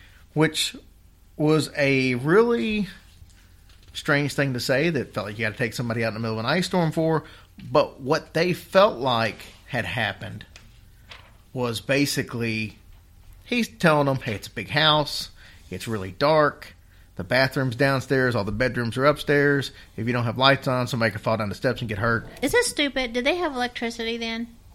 Yes. This was the 1970s. Oh, I thought you were saying back in the 18th century still. No. No, they moved in, I reiterate, in January of 1970. Sorry, folks. My bad. So... There's none of my stupid ass remarks. Yeah, I think old Ben Franklin and his kite had taken place way before 1970. Well, anyways, sorry. So, oh God, Andrea will be so proud of your remarks. So they go, and he tells them that, but he's not thinking anything different than that. It's after all this stuff happens, they have a better idea of what his little warning meant. Yes, and there was even a situation to where like. And Andrea talks about this in detail, but her dad just never really saw anything to do with this guy. And there was at one point where he was talking to Mr. Kenyon in the dining room, and he was actually trying to, talk to him about staying on. He was going to work out a deal to stay with him since he didn't want to leave. Oh, and they were working it out. Well, all the girls were in the room, and they could all see this same ghost in there, but their dad never could see him. Oh, wow. So, yeah. So the dad, did they tell Dad, and Dad just didn't believe him? I don't know.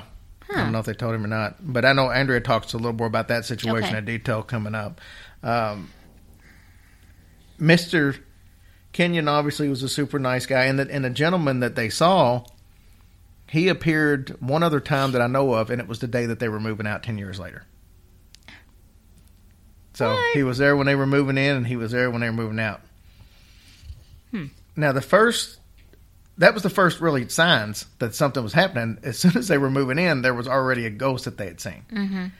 Within the first few nights, the children all started hearing things in their bedroom.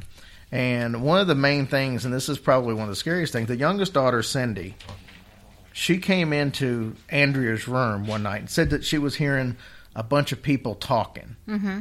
And they were all saying the same thing, but it was a bunch of different people saying the same thing. Oh. And what they were saying was, there are 7 soldiers buried in the wall. Oh, my gosh. Yeah. Well, it turns out that there were several ghosts in the house.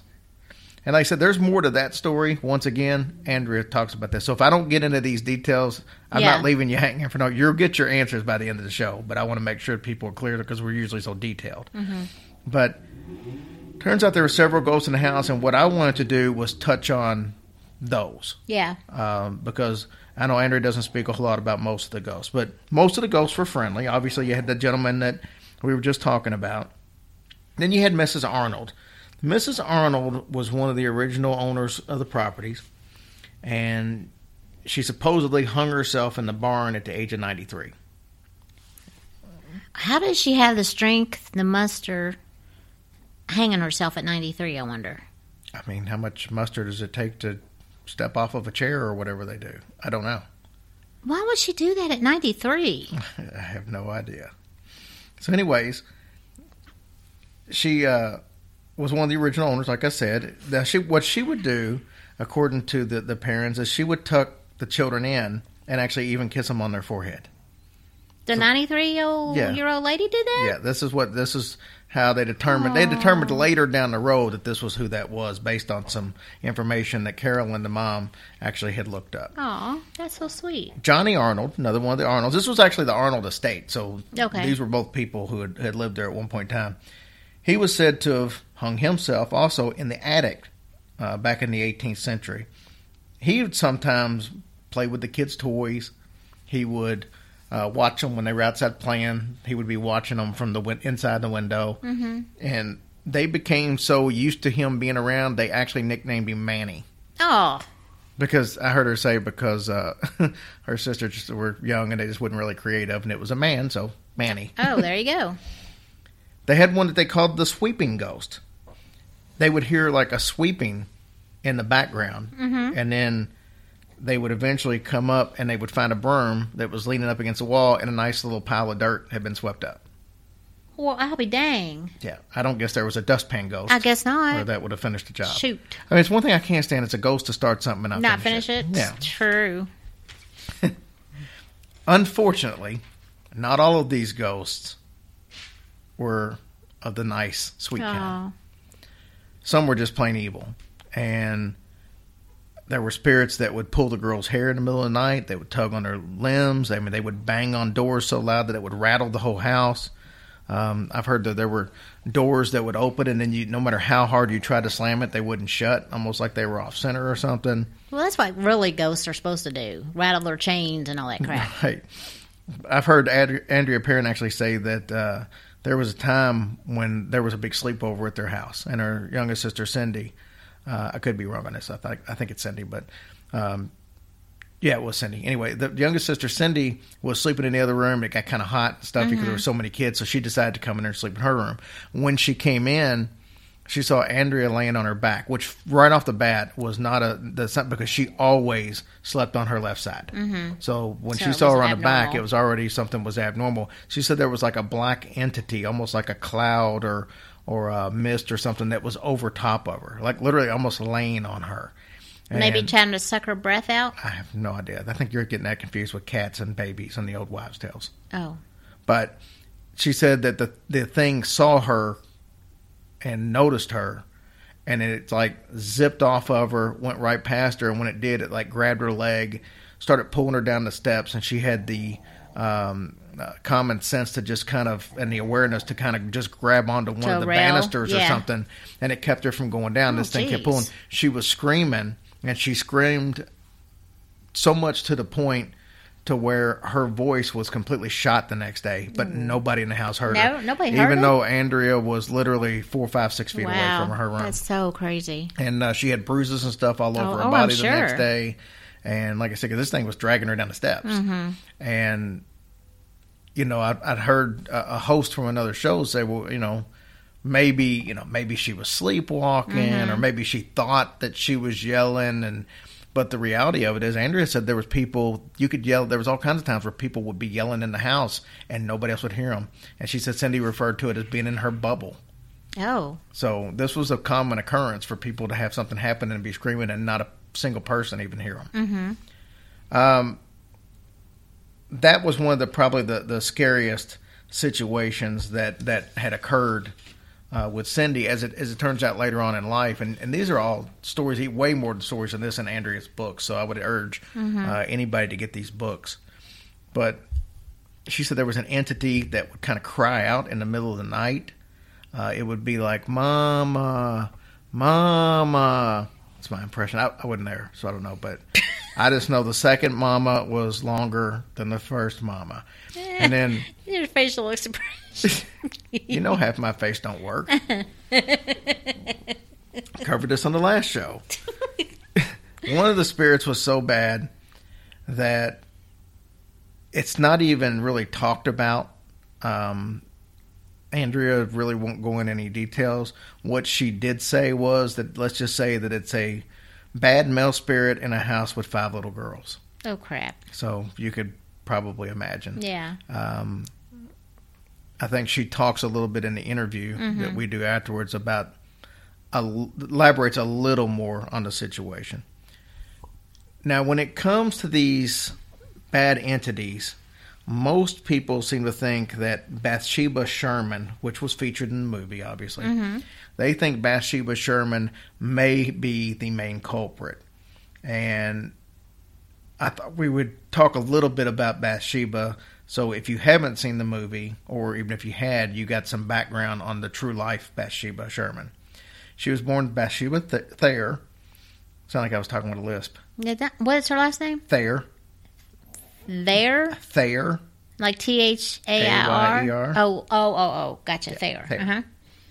But Bathsheba Thayer actually lived in the property next to this house. It was the Sherman farm, and this was obviously the Arnold farm. Back in the early 19th century. She was born in 1812. She married Judson Sherman in 1844. Bathsheba gave birth to 4 kids, 4 babies. 3 of them died before the age of 4 years old. Oh. The rumor goes that Bathsheba was caring for an infant. Nobody's really sure if it was her infant or if it was somebody's kid that she was watching. But she was caring for an infant, and the infant died. And when they did an autopsy on the baby, or whatever it was, inspection that they did back then, they found that a knitting needle had been stabbed, I guess kind of impaled would be a better term, into its skull at the base of the spine, and the baby actually died of convulsions. Oh my gosh. That obviously comes into play later on, because some of if you remember from the movie and in real life, some of the antics that happened to the mom during this situation was some stabbing in the legs of something that looked like a knitting needle. Oh, poor baby. One of the reasons they made this connection that they think it was Bathsheba. So, back to Bathsheba. She was charged with manslaughter, but due to a lack of evidence, the case was dropped and never even actually made it to trial. I was going to say, how can they prove that she did it? They couldn't. But it happened. I know what you just said, but... But the public felt like she was guilty, and they accused her of being a witch, which early 1800s, you know how that goes. This wasn't too long since the Salem witch trials. And they accused her of being a witch. Some people said that they thought she sold her soul to the devil. Many went as far as to say that she sacrificed all of her children that had died to the devil for everlasting beauty. Apparently, that's another reason she wasn't real liked. She was supposedly very attractive, and a lot of the guys used to kind of turn their heads at her, and of course the women wasn't going to like that. Well, I don't like her name.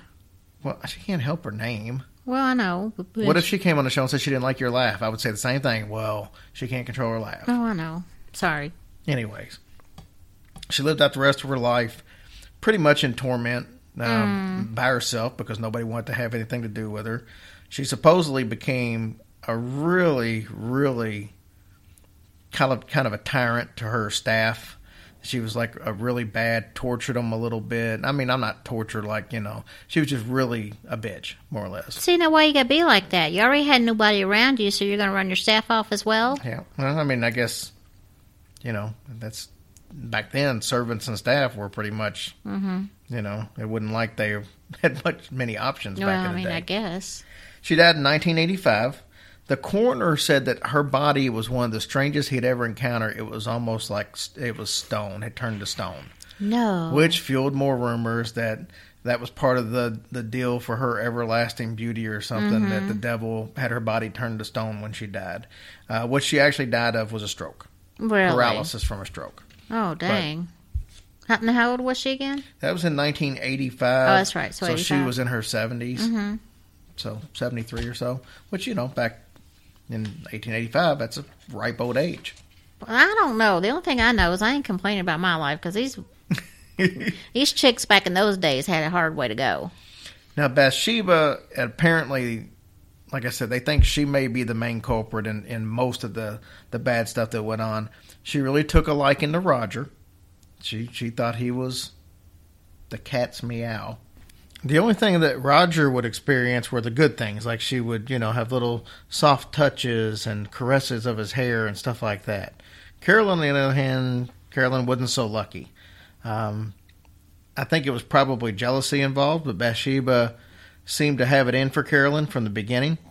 Carolyn began to do some research on the house, and she found out about all the deaths and the supposed suicides and all that on the property. And then she actually started to change a little bit. She started talking a little different, using words and stuff that were used back in like the 1800s and not really in the 1970s, before they had electricity. Oh, whatever. Sorry, my bad. So she started having all these little physical attacks. We talked about the situation with being some stabs and stuff like that from like knitting needles and a bunch of other stuff that we'll get into in a little bit. And I'll let Andrea talk about a little more in the interview. But after about 4 years of all this stuff going on, they contacted some paranormal researchers from a local college.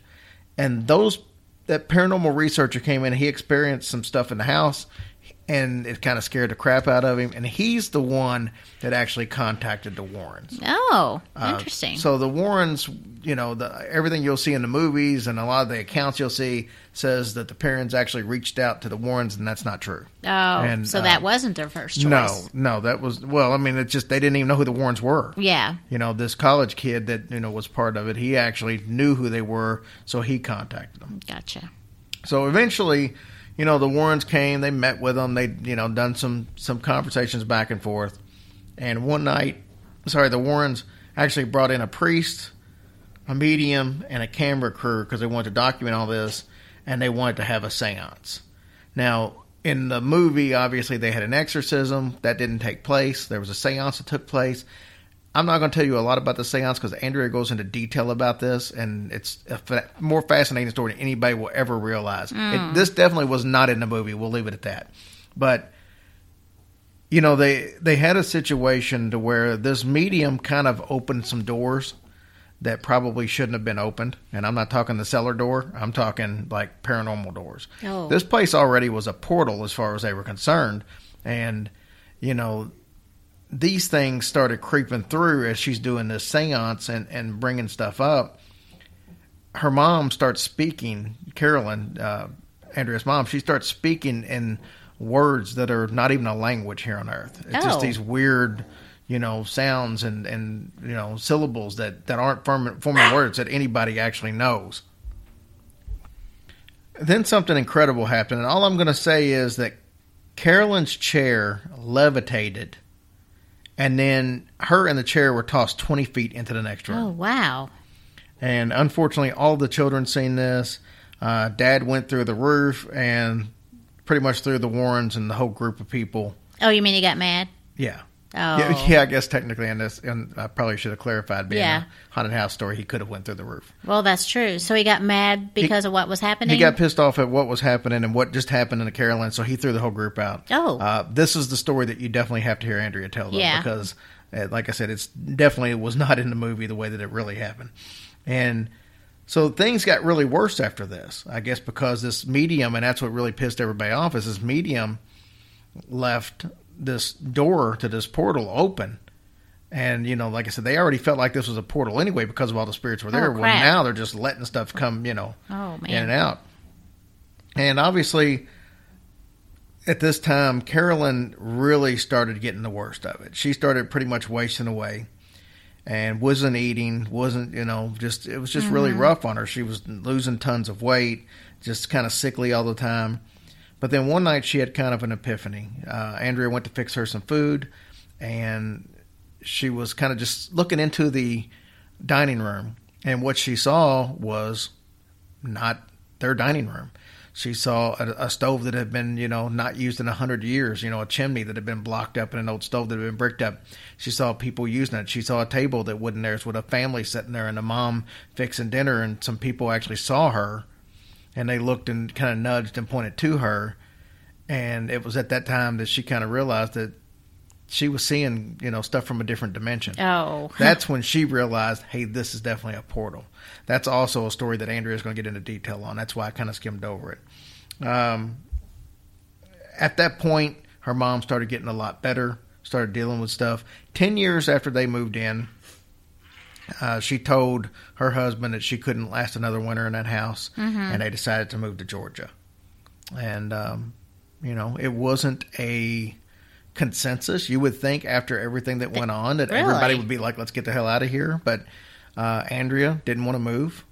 Some of her other sisters didn't want to move. Matter of fact, one of her sisters actually stayed there, and the people who bought it, she stayed on to be the caretaker until they found somebody else to take the job and everything. So some of them really loved being in that house. Her mom wasn't one of them, and she wanted to be out, so they moved in this great place in Georgia, and they still live in Georgia to this day. Andrea now lives in most of them live right there, right around the road from each other. They're all pretty much near each other again. Well, that's but Andrea moved to Florida, so she's not too far away from them. But that's kind of the story of the parents, as I understand it. Okay. Now we're going to hear from the person herself, Andrea Perron. She lived through all this.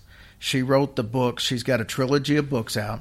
The books are called House of Darkness and House of Light. Her mom actually named that book, and she doesn't cover it in our interview, but I've heard her say before that the reason they titled it that is because they were some of the worst years of their lives, but it was also some of the best years of their lives in that house. So, you know, love conquers all, in her words. And in the end, much like the movie, that's the one thing they got out of it is that, you know, in the movie, love is what conquered everything. And in true life, that's really the way it worked out for them. And, you know, everybody always said, well, why did you wait 10 years? These people moved into this house and sunk every bit of money they had into it. You just can't get up and move. They couldn't just move, which is the case with a lot of these situations. But that's why it took 10 years. And then there's some cool stories that happened after they moved to Georgia, which Andrea will tell you about. So rather than waste time on it, let's just get right into this interview because I'm excited for you guys to hear it. It's my favorite interview I've done since we've done the show. And I sat here talking to her. I've seen so many interviews, and as I'm talking to her, in my head, I'm like, I'm not just listening to a YouTube video or something. I'm actually talking to the lady that was involved in one of the most famous hauntings in America. And we thank her so much for giving us her time to spend with us. I mean, we appreciate it more than you could ever know. She's an absolute sweetheart. She also had a recent family tragedy that she talks about, and she's also going to tell you some stuff that I haven't heard anywhere before. She told us about some screenplays that she's working on to tell the true story of what happened. And you'll hear in this interview why they didn't do the exact true story. In The Conjuring, they had to tone it down a lot.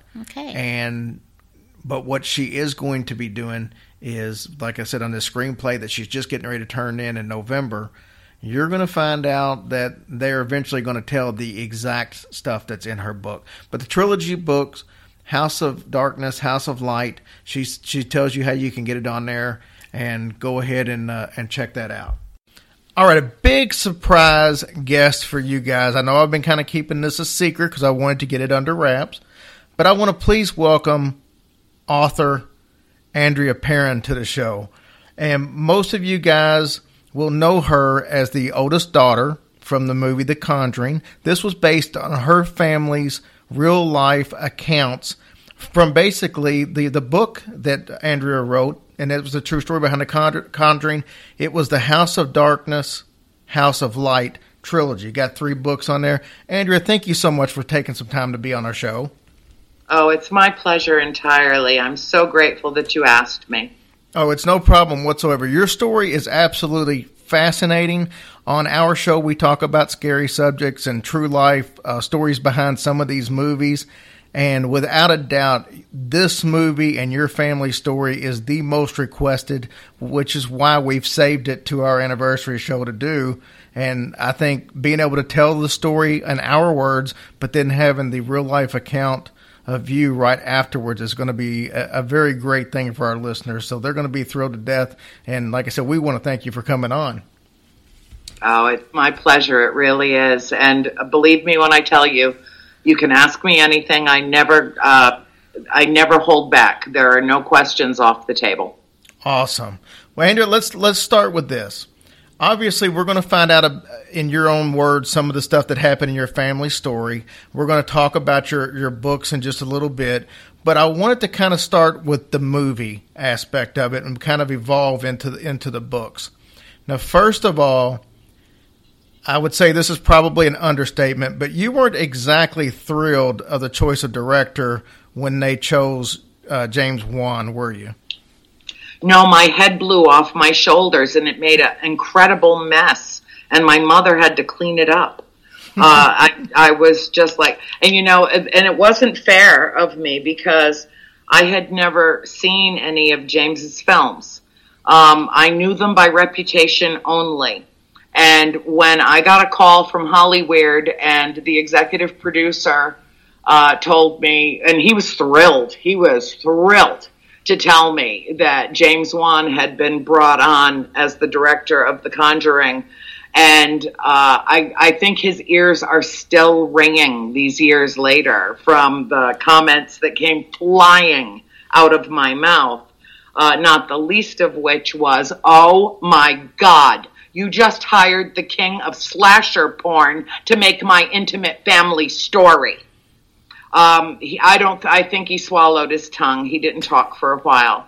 I was just out of my mind. I thought, oh my God, this is exactly what I had hoped would not happen. That they would get somebody serious, that they would get somebody that could handle this material. And all of the judgments that I made about James were all incorrect. Every single one of them. Now, the producer tried to explain to me that James was an aficionado of the work of Ed and Lorraine Warren, that he was absolutely enthralled with my books, that he was enthralled with the story, because 2 of the 3 books were already out before they started filming. And in fact, the screenwriters tried to integrate elements, with my permission, tried to integrate elements into the story. And Warner Brothers sent the script back 7 times and said, tone this down or it will run people out of the theater. And so what you see in The Conjuring is actually a conjured up story of 2 screenwriters who tried their best to get to the heart of the matter and were spurned. They were really not allowed to write the story in a more authentic way, because the people at New Line Cinema and Warner Brothers that were familiar with the real story thought that the world wasn't ready for it. And in a lot of ways, I'm happy about that now, because I'm writing the screenplays I have a 3-movie deal for all 3 books. And I'm writing the screenplay so that these movies will be exact to the story, will follow the story absolutely perfectly. And that wouldn't have happened if The Conjuring had already told the story for me. So, I have my grateful moments. You know me well enough to know that I often say everything happens for a reason. everything, even the bad stuff, or what we perceive to be the bad stuff. So now I am free, absolutely free to tell my story my own way, to go on film, and it won't look anything like The Conjuring. There are a lot of things about The Conjuring that are excellent, absolutely excellent. First and foremost, I thought James did a remarkable job. It was very difficult material to work with. Even though a lot of it was fictionalized, it was based on the case files of Ed and Lorraine Warren, so therefore it was based on a true story. And of course, Ed and Lorraine put their own spin on it, and they only came to the house a few times over about 18 months, and we lived there for 10 years. So many, many things happened in that house that Ed and Lorraine never even knew about. The reason that Bathsheba Sherman is the culprit in the film is because that's the notation that Lorraine Warren made in her notes. She walked into the house for the first time in 1973, the day before Halloween. And she walked over to our old black stove and put her hand on the corner of it, and she said, "I sense a malignant presence in this house. Her name is Bathsheba."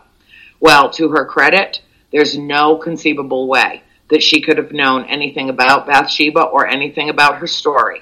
So she picked up on something, but then she proceeded to blame anything that was negative that happened in the house on Bathsheba. And the fact is that the spirit that was haunting and taunting my mother was dead long before Bathsheba was born. She wasn't even born until 1812. And the spirit that was after my mother and trying to run her out of the house died in the 1700s. So it's unfortunate, and yet I have to look at it this way. Had it not been for The Conjuring, my story, our family memoir, would be languishing in obscurity like 1,000 other books on the subject of the paranormal. It never would have found its way into the public eye in such a way because of the power of the medium of film. Everybody that worked on that movie put their whole heart and soul into it. Lily Taylor, I thought, did an extraordinary job. I thought it was unfair that she was overlooked for any awards for that role, because anybody who's seen the film saw that she really threw herself into it in every conceivable way. But there was no exorcism in our house. And that was the one thing that Lorraine was most upset about the film. Was I saw it with her 3 months before it opened. Warner Brothers kindly brought us out to California for a private screening of it prior to the premiere. And during that scene, she's like, "Ed would never have done that." She leaned over to me and she had tears in her eyes, bless her heart. And she said, "Ed would never have done that. Ed was trained to assist in exorcisms. He would never." I'm like, I just patted her on the hand and I said, "Dear Lorraine, it's only a movie. It's just a movie. There was a script. These people are acting out the parts that were written for them. And, and the real story is out there. The real story is out there." Because she knew it was not an exorcism. It was a seance. And it was something that she and her husband, I think in a well-meaning way, but a way that backfired, kind of foisted this on my parents. And I thought that the medium that they brought with them, and the priest was a very nice man. He was very kind and gentle. But the medium that they brought with her, I don't think she knew what she was doing. And she committed what I consider to be spiritual malpractice. She threw open wide the doors to the netherworld as she conjured spirits to invite everyone in to see if she could identify who the problem child was, who the troublemaker was. And in so doing, she allowed something into the house that immediately latched onto my mother, and in a very insidious way spoke through her, and then picked her up and tossed her like a rag doll 20 feet from the middle of our dining room into the middle of our parlor. And when her head hit the floor, everyone that was present in that house thought they had just seen Carolyn Perrin die. Wow. It was very serious. It was the most horrifying moment of my life. I will never, ever forget it. And I thank God every single day that my mother has absolutely no memory of it. Now, I've heard that at that point in time, that actually caused an altercation between Ed Warren and your father. Is that correct? Yeah, well, when my mom got tossed, her chair levitated off the ground, and then in a split second, and I do mean to tell you, in a fraction of a second, she went from the middle of the dining room into the middle of the parlor. It was a good 20-foot flight for her. She was still in the chair she was sitting in. I mean, the whole chair went. And my father immediately tried to run to her side, and Ed reached out and grabbed my father by the arm to stop him. And when he did that, that was a big mistake, because when he did that, my father turned around and cold-cocked him and broke his nose and took him to the floor. And it was bloody, and it was messy, and I mean, that was literally the only blood, other than the time my mom got stabbed in the leg with what she thought was a needle, and the time that she got impaled in the hip with a tomato stake. My mom endured several physical attacks in that house, and one in the barn, and one in the yard. And so, the bleeding and the, coughing up blood and, spirit vomiting blood into her mouth. Okay, that's great for, Hollywood special effects, but that's not what happened. And the only blood that I ever saw that was not attached to one of my mother's wounds was the night that my father punched out Ed Warren. And, it was, the negative energy in that house that night was literally palpable. It's as if you could taste it in your hard palate. It was, my father, I don't think I've ever seen him that angry before. He was absolutely livid. He was out of his mind. He didn't want them there in the first place. And of course, it was way before the days of cell phones, and they had called early in the afternoon. He was coming home from a trip that evening, and all he wanted to do was put his feet up and watch the Red Sox game. That's all he wanted to do. And when my mother told him that the Warrens were coming, he was really upset. But even she didn't know that they were bringing an entire entourage with them. So when they all showed up, and a priest and a medium and cinematographers and all their state-of-the-art equipment and an audio specialist with the big old reel-to-reel, you're probably old enough to remember those from way back. Yep. It was just like a small army of paranormal researchers. And my father was about as displeased as I've ever seen him. And it took Ed and the priest about an hour to talk him into allowing a seance to go forward. Meanwhile, my mother, who was really absorbing that negative energy and feeling very put upon, started to just shut down. She kind of went almost into a catatonic state, and she was led over to the table. My father didn't want to participate in the event.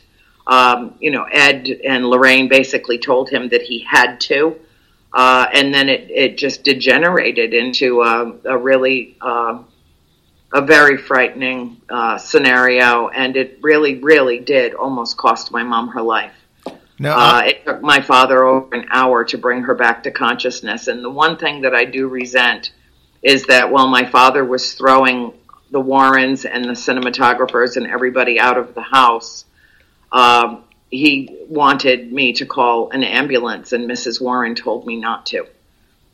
She didn't want any police there. She didn't want anybody there to know what was going on. And, meanwhile, my father was completely focused. It was an untenable position to put a child in. But my father was able to revive my mother. She had been knocked unconscious and obviously had a terrible concussion. And it was a very long night, my friend. A very, very long night. Longest night of my life. Now, obviously, Andrea, they didn't include that part of what happened into the movie because they're trying to make 3, 4, 5 spinoffs, and they're basing them basically around the Warrens. So that's not something they were wanting to show But right, wouldn't have reflected well on them. But Mrs. Warren remembered, and when I saw her privately in California, we did talk at length. And she's aware that I'm aware that she didn't include the truth in her notes. And she's also aware that I'm aware that she took my mother's notebook with all of her historical information, her documentation, her birth and death records, everything that she had done for research on the house, all of her sketches, all of the notes that she had made about her different sightings and things that we had seen. And Mrs. Warren asked her for her notebook so that she could go make copies of everything that was in it. And that was 40 plus years ago, and we've never seen it again. And I was told by a pretty reliable source that my mother's notebook was sold with the rights to the story. Oh, wow. I got 2 more quick questions about the movie, and then we're going to move on to some real life accounts. When you saw the movie, you noticed some things in it that you like to call cosmic kisses. Can you touch on a couple of those for me? Yes. When I was 13 years old, my mom's friend Fran came over, and we all loaded into her van and went to a flea market it was an outdoor flea market. And it was my birthday, or my birthday was the next day or something like that. And while we were there, I saw a drawing, a picture of, it was a painting, and it could have been, paint by number for all I know, but it was just a painting on a hard canvas of a white cat. It was a folk art drawing. And it was 50 cents. And my poor mother didn't have 50 cents to buy it for me for my birthday. She had already bought me my birthday gift. Dad was out of town. She was out of money. And Mrs. Cedarback bought it for me. Fran Cedarback bought it for me and gave it to me as my 13th birthday gift. And I've had it all these years. And can you imagine my surprise when, as I'm watching this film for the first time, the camera pans around into Shanley Caswell's bedroom, the young lady that played May, and there's the exact same print sitting up on the mantel board of her bedroom. And nobody working on that film knew about that picture. Nobody had ever seen it. I didn't include it in the books. It was an absolute unknown to them. And yet there it was. And so I talked to Julie, the set designer, and after I saw the film, and I was like, there were several things that you included in the film that were identical to objects that we had at the farm. And she just looked at me and she said, "Cosmic forces." And it was out of 25,000 different 25,000 plus different prints, old-fashioned colonial type prints of wallpaper. They chose the one wallpaper that we had in the house, and they never saw any photographs of the inside of the house. The scene where my sister Cindy goes running through the house carrying a set of wind chimes to go hang on the back porch, we had an identical set of those wind chimes hanging on our front porch. There were a number of things that were included in the film that they couldn't have known anything about. And yet there they were. And so for me, that's kind of the universe telling me it's okay. They did a good job. James did a good job. James handled those young girls. We were so concerned that they were going to end up being traumatized in much the same way we were when we were kids, just by being involved with the film and making the movie. But he handled them with such great, tender, loving care, made sure they had parents there at all times, made sure that they always understood, no matter how scary it got, that it's only a movie. I mean, he really did an outstanding job with the girls. And I thought he brought a very masterful and very creative touch to the film. I really do think it's, not that I have anything to compare it to, mind you, because The Conjuring is the only scary movie I've ever seen in my life. And only because I had to over and over and over again. But, the the fact is that it's a really artfully made film, and it has, of course, it's got its glitches, and it's got the, you know, there have been plenty of people that have criticized it and said, "Oh yeah, but." But, you know, and that's fine. I don't care. That's what people do. That's what movie critics get paid to do. You know, fine. Go ahead and criticize it if you want. But I thought that it covered our story in very broad strokes, and it did a very good job in that respect. And that is that good conquers evil, love conquers fear, and the Perron family endured an extreme haunting that they all survived. And those are impressions that people who see the film are left with. And those are all correct. So, you know, I am grateful that they put the time and the attention into making the film that they did. But I also think that it's kind of a stunning realization that they, too, were afraid. They were afraid to tell the real story. They were afraid that, you know, we're all fear-based carbon units in one way or another. But they really were mortified by the real story. And James Wan was so scared after reading my books that he refused to even go see the actual original house and ended up choosing a house to film in that was 8 states away in North Carolina. Wouldn't even go to Rhode Island, didn't want to look at the house, didn't want anything to do with the house, wouldn't step on the property. Absolutely not. So really, he's a chicken. And that's okay. Let him be. It all worked out exactly the way it was supposed to, or it would have worked out another way. That's right. Would it be fair to say that the one of the disappointments on the portrayal in the movie was how they portrayed the family's religious beliefs? Yes. Well, that was, you know, I think I understand why they did it. They tried to juxtapose, you know, the godless heathen pagan Perrons to the holier than thou Roman Catholic Warrens, maybe to draw some distinction between the two. But, you know, you've been in the paranormal field for a long time, and you know, it's not the atheists that have spirit activity, you know, trying to connect with them. It's people of faith generally. And so I think it does a disservice to the field to represent it as such. You know, it's like, if you don't believe in God, they're going to come get you. The devil's going to get you. You know, it's very, you know, very rudimentary thinking.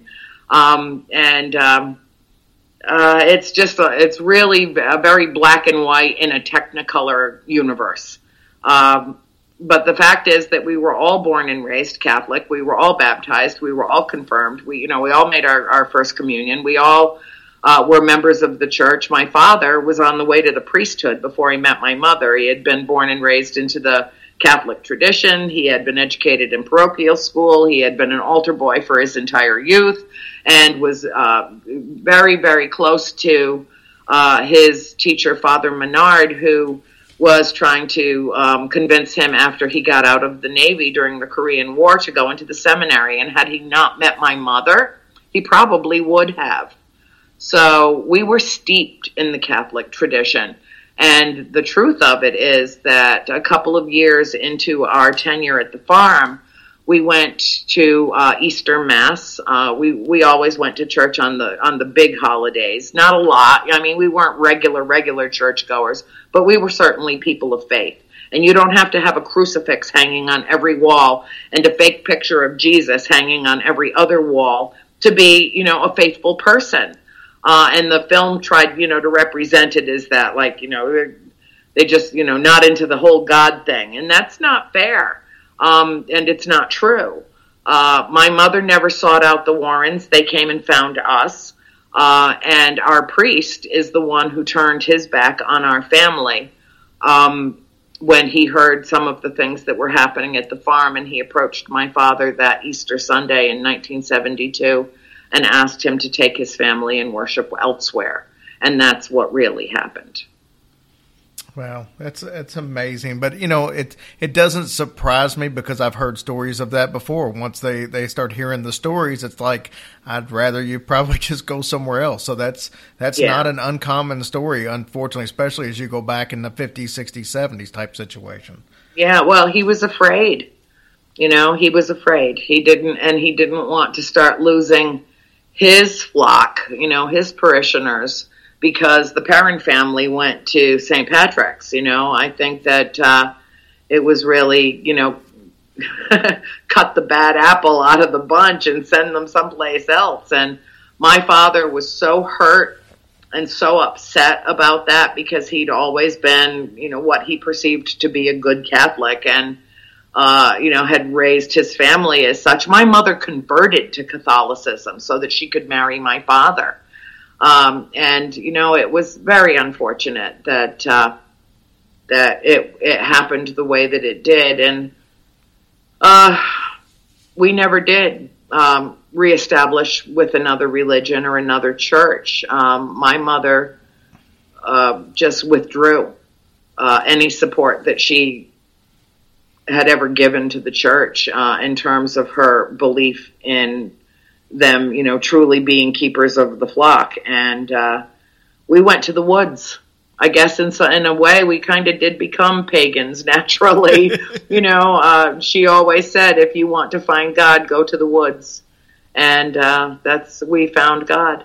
You know, but it was funny though, because there's one of the more popular stories in my 3 volumes, because it's broken into 10 chapters and I don't know, like 150 sub-chapters. It's just crazy. It's so much material. It's 1,500 pages, 3 books.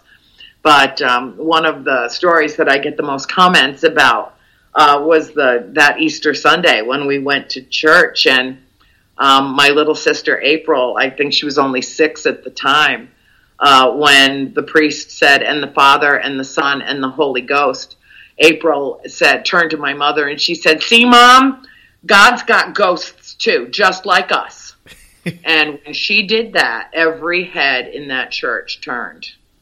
And it was after Mass that the priest came up to my father and suggested that we go someplace else to find God.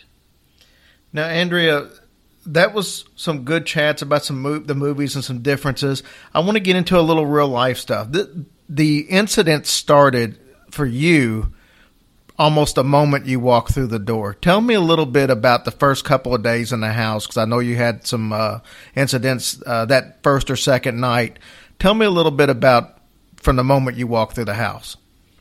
Well, you know, I'll back it up even just a little bit and say that we made a number of visits to the farm from the time my mother found it in June of 1970 to the closing, which was in December of 1970. And then, of course, she didn't want to move over Christmas, and who can blame her for that? So we didn't move in until January of 1971, but we already owned it, and Mr. Kenyon was still there.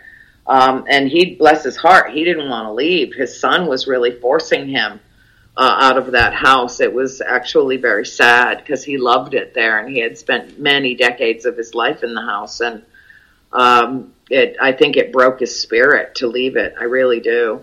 But he was, the day we moved in, it was a swirling snow and ice storm. It felt like it had taken forever to drive from Cumberland, Rhode Island to Harrisville, Rhode Island that day, because we had to crawl because the streets were just laden with ice. And we pulled into the yard. Dad hopped out of the truck and opened it up, and we had like a caravan of cars. There were a lot of people. It was, aunts and uncles, and my grandmother was there, my meme on my dad's side, and, a lot of people. And all the guys went towards the back of the truck so that they could start pulling out the big furniture. And all the kitchen boxes were at the very back of the truck because Mom said they've got to go in last so that she can have them first. So when we got there, she went in the house and took April in with her because April was 5 at the time, and she was too young to be out in that cold, and she really was too small to help unload the truck. So Mom said, stay in the kitchen and help me in here. So that left the other 4 of us to start offloading the truck. And Dad put a big box in my arms and said, take this to your mother in the kitchen. And it was so cold. Oh, my God, it was so cold that day. I still remember it. I still remember the membranes in my throat and in my nose freezing, as I was outside. And So I went to the closest door that I could get to, which was the parlor door. And I went inside, closed it behind me, turned hard right into the dining room, and Mr. Kenyon was standing at the kitchen table, at his dining room table, and packing boxes, the last of his belongings out of the china cabinet. And there was a man standing in the room with him, and believe me when I tell you, please believe me, I had no idea it was a spirit. I thought it was a very oddly dressed man who was a friend of his.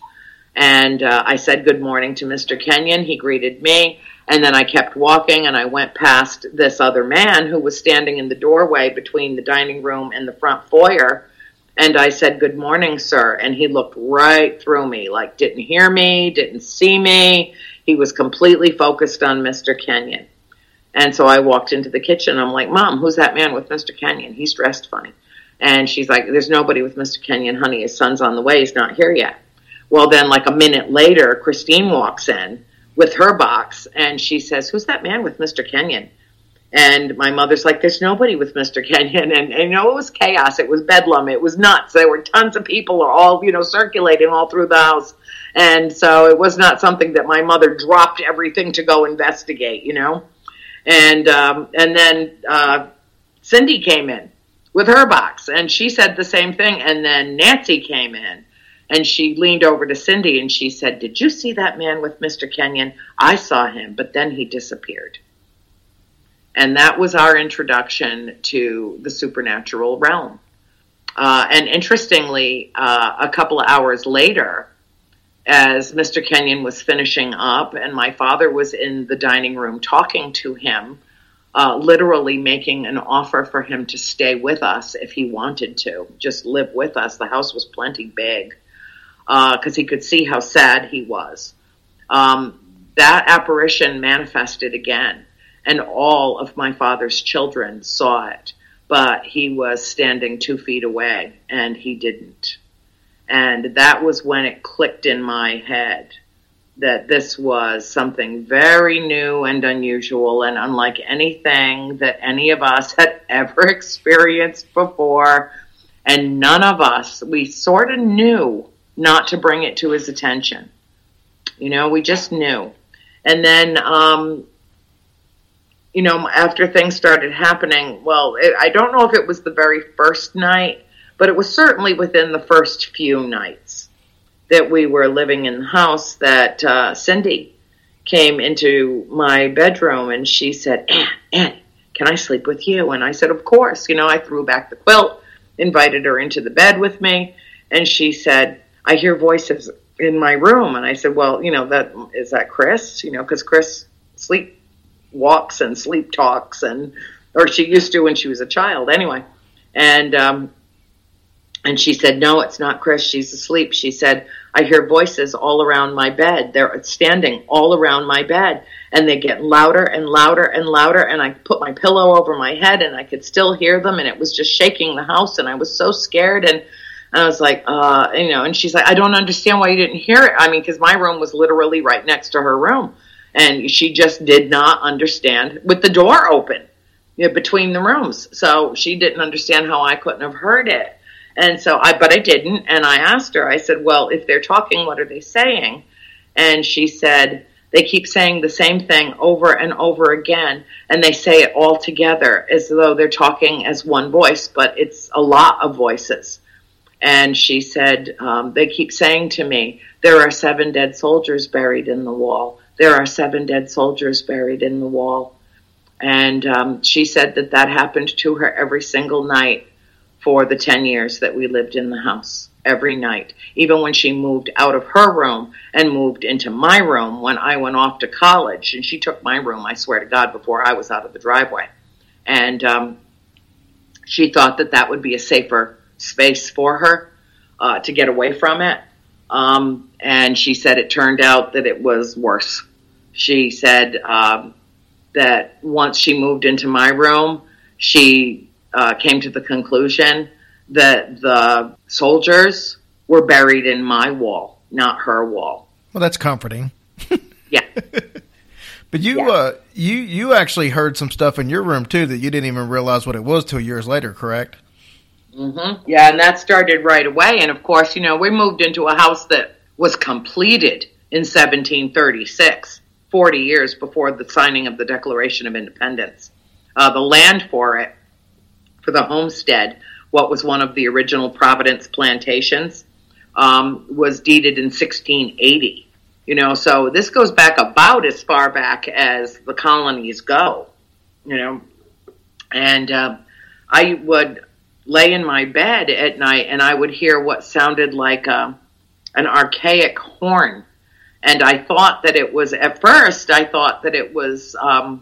just wind whistling through the eaves, because it was a clapboard house, no insulation, freezing cold.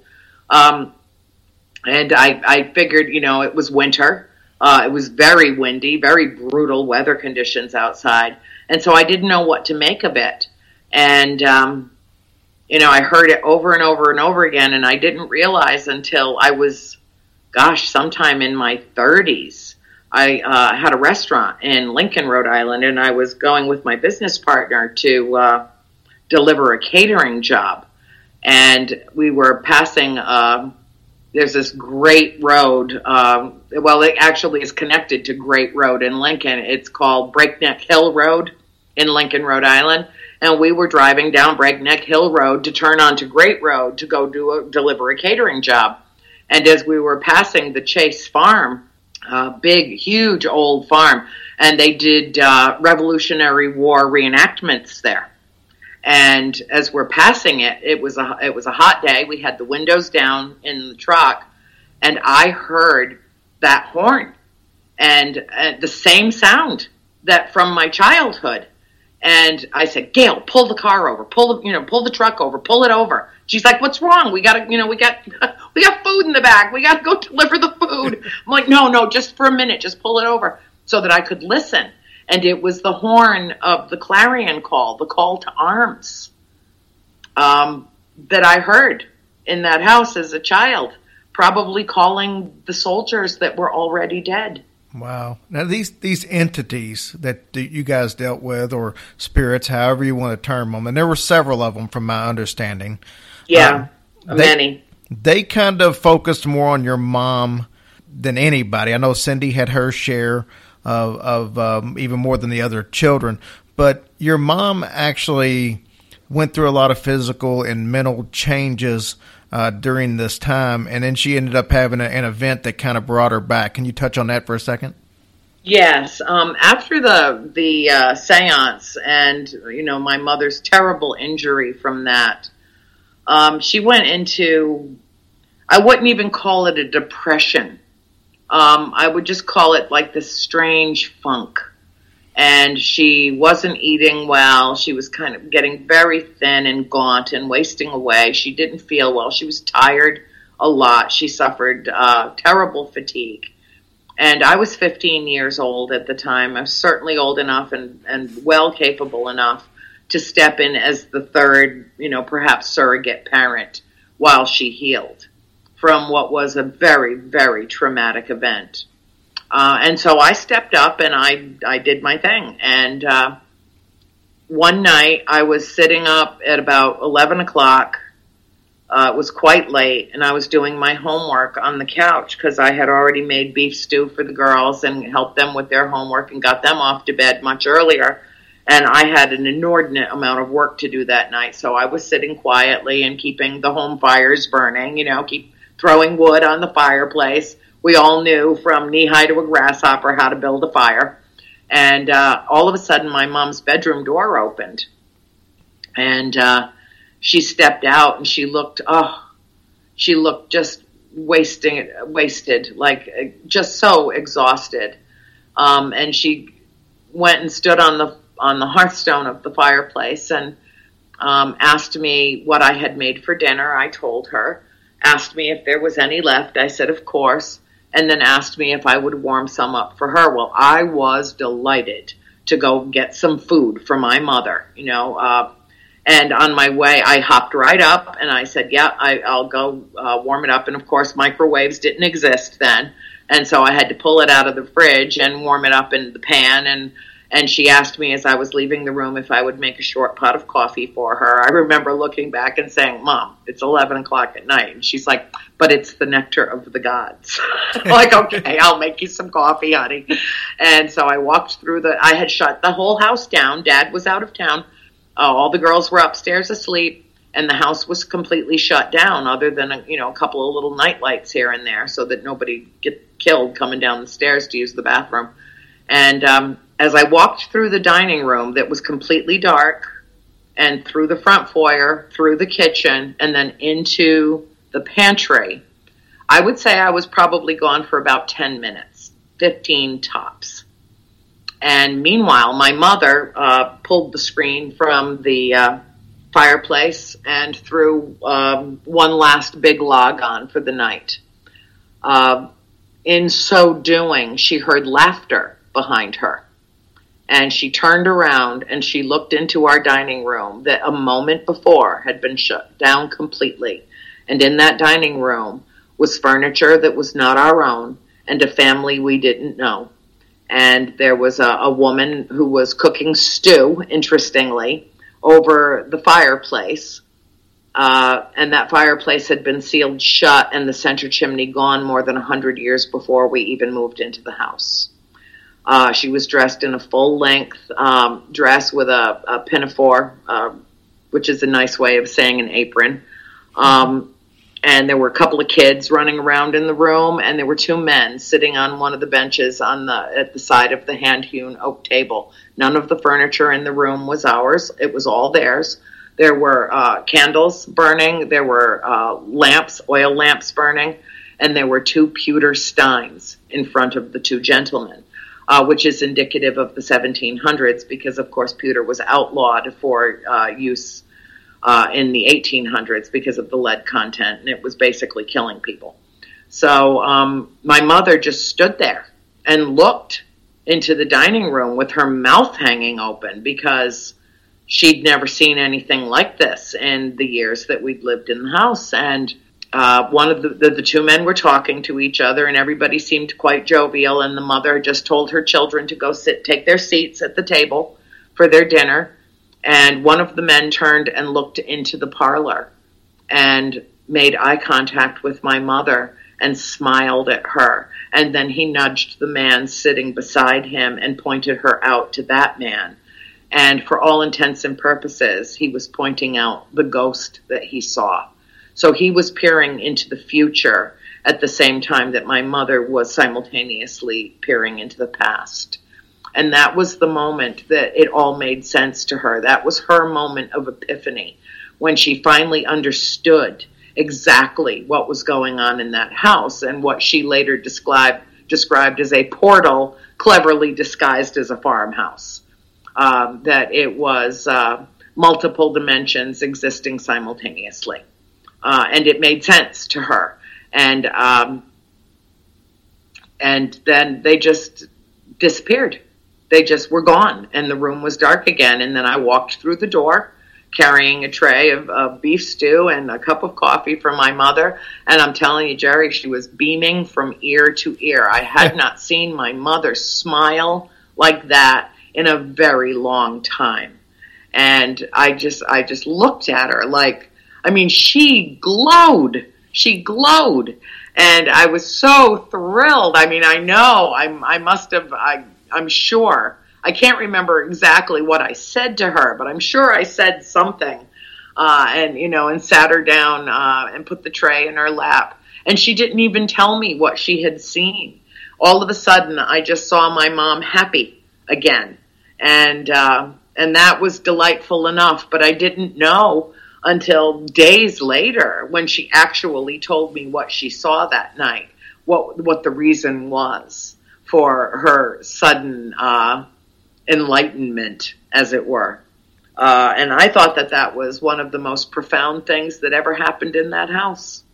I mean, it sounds like it. Considering everything she had been through just to have that epiphany, it just kind of shed the light on everything. And when you get that kind of epiphany is the best word to use. When you get that, it's like everything just makes sense now. Yep, it did. That's exactly how it was for her. You know, my mom's a Virgo, and she's an extremely intelligent, articulate, pragmatic person. And, I think she's Virgo squared. I mean, she really is. In fact, her 78th birthday is next week, which is why I'm in Georgia right now, because I have to be on a plane all day long on her birthday this year. So I came up to see her and spend a few weeks with her, because I live in Florida now. And even though I lived here and I wrote the books while I lived here, a couple of years ago I moved down to Florida. But I'm here with my family right now, with Mom and my sister Christine.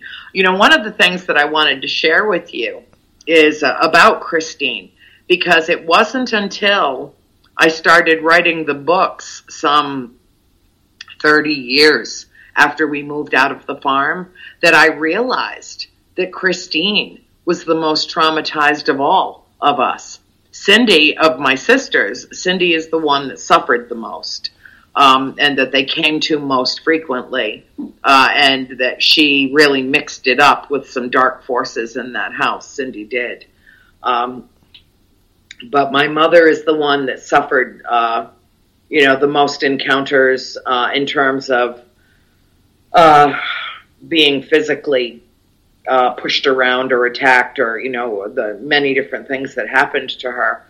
But Christine's the one that suffered the most psychological trauma of living in the house. And the reason that I know that was because I lived right here in this house that I'm speaking to you from right now in Georgia. And Christine's room and my bedroom were literally 3 feet apart from each other. And I lived here for 7 years. And it wasn't until the 4th year, I would say probably the 3rd or 4th year that I lived here, that I was finally able to get Christine to tell me what actually happened to her personally in the house.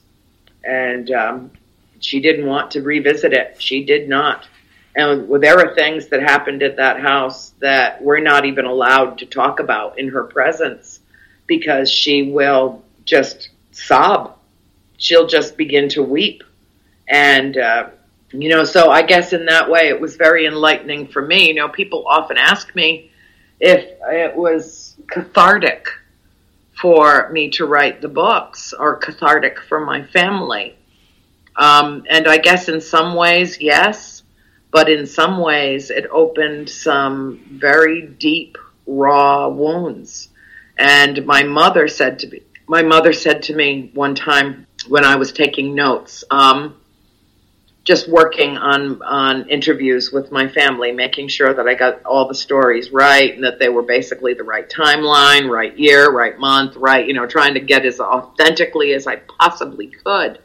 And my mother stopped me one day, and I was writing copious notes, just writing. And I mean, everybody was here that day. Everybody was here except for my father. All 5 of my mother's daughters, a friend of ours who we grew up with, who knew, and she's in the books too. She had moved to Georgia right after we did because she didn't want to be away from our family. So she left her biological family to come and move to Georgia with the parents. And she's like our 6th sister. We love her dearly. And my mother stopped me and she said, it's amazing. And I said, well, what's amazing, Mom? And she said, we've spent more than 30 years trying to bury our dead from the farm, and yet when it came time to exhume them, amazing how close to the surface they've been buried. You mentioned, obviously, you wrote these books. I want to revisit something just a little bit before that, because when you guys moved to Georgia, the Warrens actually, at least Lorraine Warren actually contacted you guys about trying to do a book or a movie deal back then, but you guys wasn't really willing to do that back then. Talk a little quick about that, and then we'll get into your books. Well, Mrs. Warren called my mother about 3 months after we moved to Georgia, and it was, long before the days of Google. We don't even know how she ever found us or got our number or anything. and we hadn't even heard from her in 7 years, more than 7 years. So it was just strange. I was standing in the kitchen when the call came, and my mother answered the phone, and she sat down immediately in the nearest chair, and I watched all the color drain out of her face. And she started talking, and she didn't even though she did put her hand over the receiver and tell me that it was Mrs. Warren, I already knew because of her reaction. And she said, no, I really, I don't want to think about it anymore. I just want to move on. I want to get on with my life. I don't even want to think about it anymore. And Mrs. Warren offered my mother, our family, a boatload of money to get the movie rights and the book rights, and even had a ghostwriter there with her on the other end of the line, and put him on the phone with my mother. And my mother said to him, I want you to run as far and fast away from this story as you possibly can. No good can come of it. And, Mrs. Warren was very persistent. And she got my mother to at least agree to talk to my father about it. And she said she would call her back the next day. Well, that night in our new house in Georgia, a house that was literally only a few years old, my mother was attacked in the cellar of the new house. 100-pound solid oak door was literally shoved over on top of her while she was putting laundry into the washing machine. And believe me when I tell you, my father is the one that had taken that door off of its hinges. He needed help to do it. And it was stacked in the laundry room and propped in such a way that nothing could have moved that door, because he, of course, knew how dangerous it was. And it had to be moved to get their larger antiques and things into the master bedroom down on the ground level floor. And that thing came flying over on top of my mother and dislocated her shoulder, cracked ribs, gave her a concussion. She was very, very injured. And the next day when Mrs. Warren called back, she said, didn't tell her anything about what happened, because what was the point, really? And she said, my answer is no, and please don't ever contact me again. And that was it. So 30 years later, you decide that you're going to write this book, or trilogy of books as it turns out to be. How did your family respond to that after some time obviously had passed and some healing had been taking place? Well, it took decades, really, for us to process this. And we hardly ever talked about it, honestly. We hardly ever talked about it amongst our family, and we certainly didn't talk about it outside of our family. But it was almost like a bell went off in my head one day in August of 2007. And I had a very happy life. I was the lone holdout. I was the only one in the family that was still living in Rhode Island. Everybody else was in Georgia or Florida. And it was like it wasn't me that decided. It was decided for me. It was as though the time had come for me to fulfill my own destiny, to tell this story in a very unique way. And I had a great job that I loved. I was a member of the Theater Company of Rhode Island, had been doing stage plays and musicals. And my real love is theater. And I had been with them for more than 20 years. I was very happy in my life and in my pursuits. And suddenly I was dissatisfied with everything. It was like a switch flipped in me. And it was my vacation week from my job. And I never left the house except to go to the CVS and get paper, legal pad. I got note cards, and I got a recipe box. And then I came back to the house. And I lived on a little lake in Harmony, Rhode Island, Waterman Lake. And I stayed in the house or on the back porch for 10 days. I had a 10-day vacation. And all I did was write. That's all that I did. 6 months later, I had packed up everything that I owned, including my critters, and moved here to Georgia to be with my mother, my sister Christine. My sister Cindy lived just down the street. My sister April lived an hour away. God rest her soul. She passed away 5 months ago. And none of us will ever get over that, but that's a whole nother story for a whole nother time. I'm glad she lived long enough to see her story told in print and to have her essay included among all of them. And just as a side note, may I say that my sister died from a combination of oxycodone and a fentanyl patch that is a toxic, lethal combination of drugs. And if any of your listeners is using that combination of drugs, I ask them, so that April has not died in vain, I ask them to please consider cease and desist with that combination, because the pharmaceutical companies are making a fortune. They own Congress, as does the American Medical Association, and the lobbyists are not going to do anything to take this combination of drugs off the market.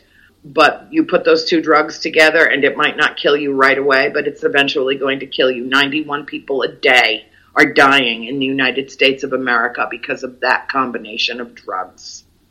So just off on a tangent for a moment, and maybe hopefully it saves somebody's life. All she did was take the drugs that her doctor prescribed for her. That's all she did. And she died sitting up watching TV when it stopped her heart. It's a shame. Sorry to hear about that. Thank you. She was only 2 weeks away from her 52nd birthday, and she went too soon. But let her death not be in vain. And every time I do an interview, I tell people how she died, exactly how she died, and what drugs killed her. And they were perfectly legal, and they were prescribed by a doctor who I guarantee you got a kickback from the pharmaceutical company, because that's how it works in the United States of America. So we have to educate ourselves and protect each other and take care of one another the best way that we can, because believe me, the people that are lining their pockets and have blood on their hands don't really care what happens to us. So that's my, I'll put my soapbox away now about that. I just hope that the message gets out. But, it took everything that I had. I devoted 7 years of my life. And isn't it interesting that that number keeps coming up? 7.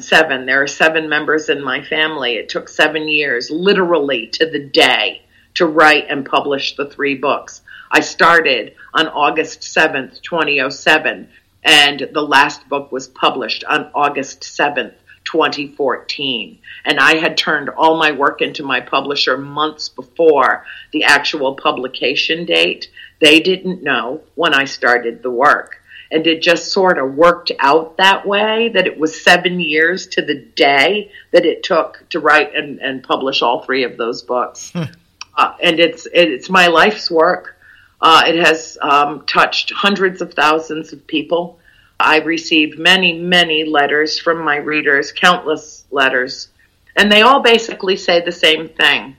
And that is, you have opened my heart and opened my mind with your family's story. I feel like I lived there with you for the entire 10 years that your family was there, as though I have some very profound attachment to the farm that I cannot explain.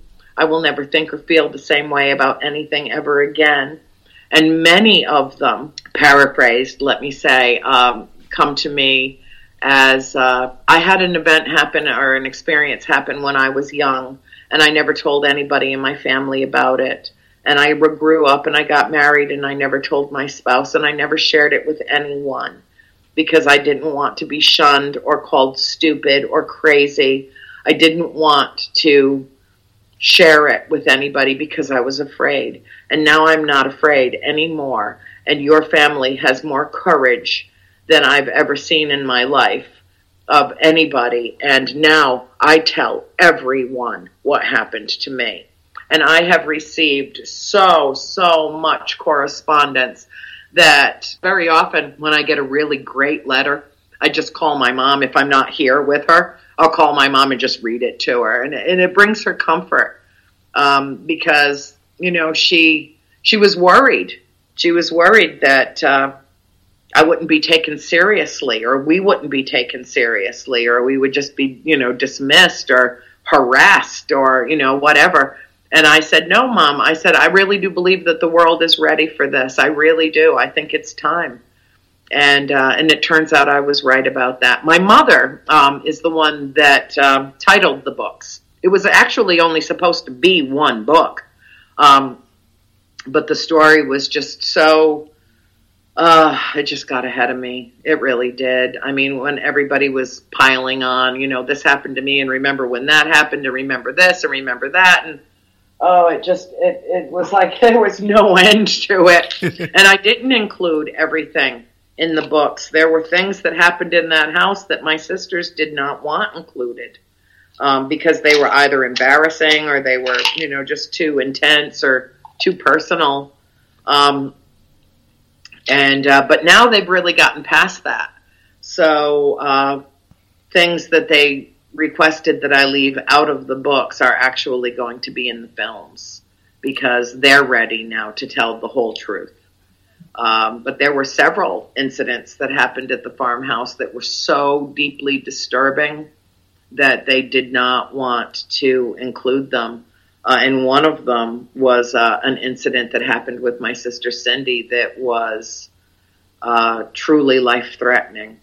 And she just didn't want to relive it, even to tell me the whole story, because I wasn't there when it happened. I was away from the house when it happened, but April knew about it, and April is actually the one that stepped in and saved her.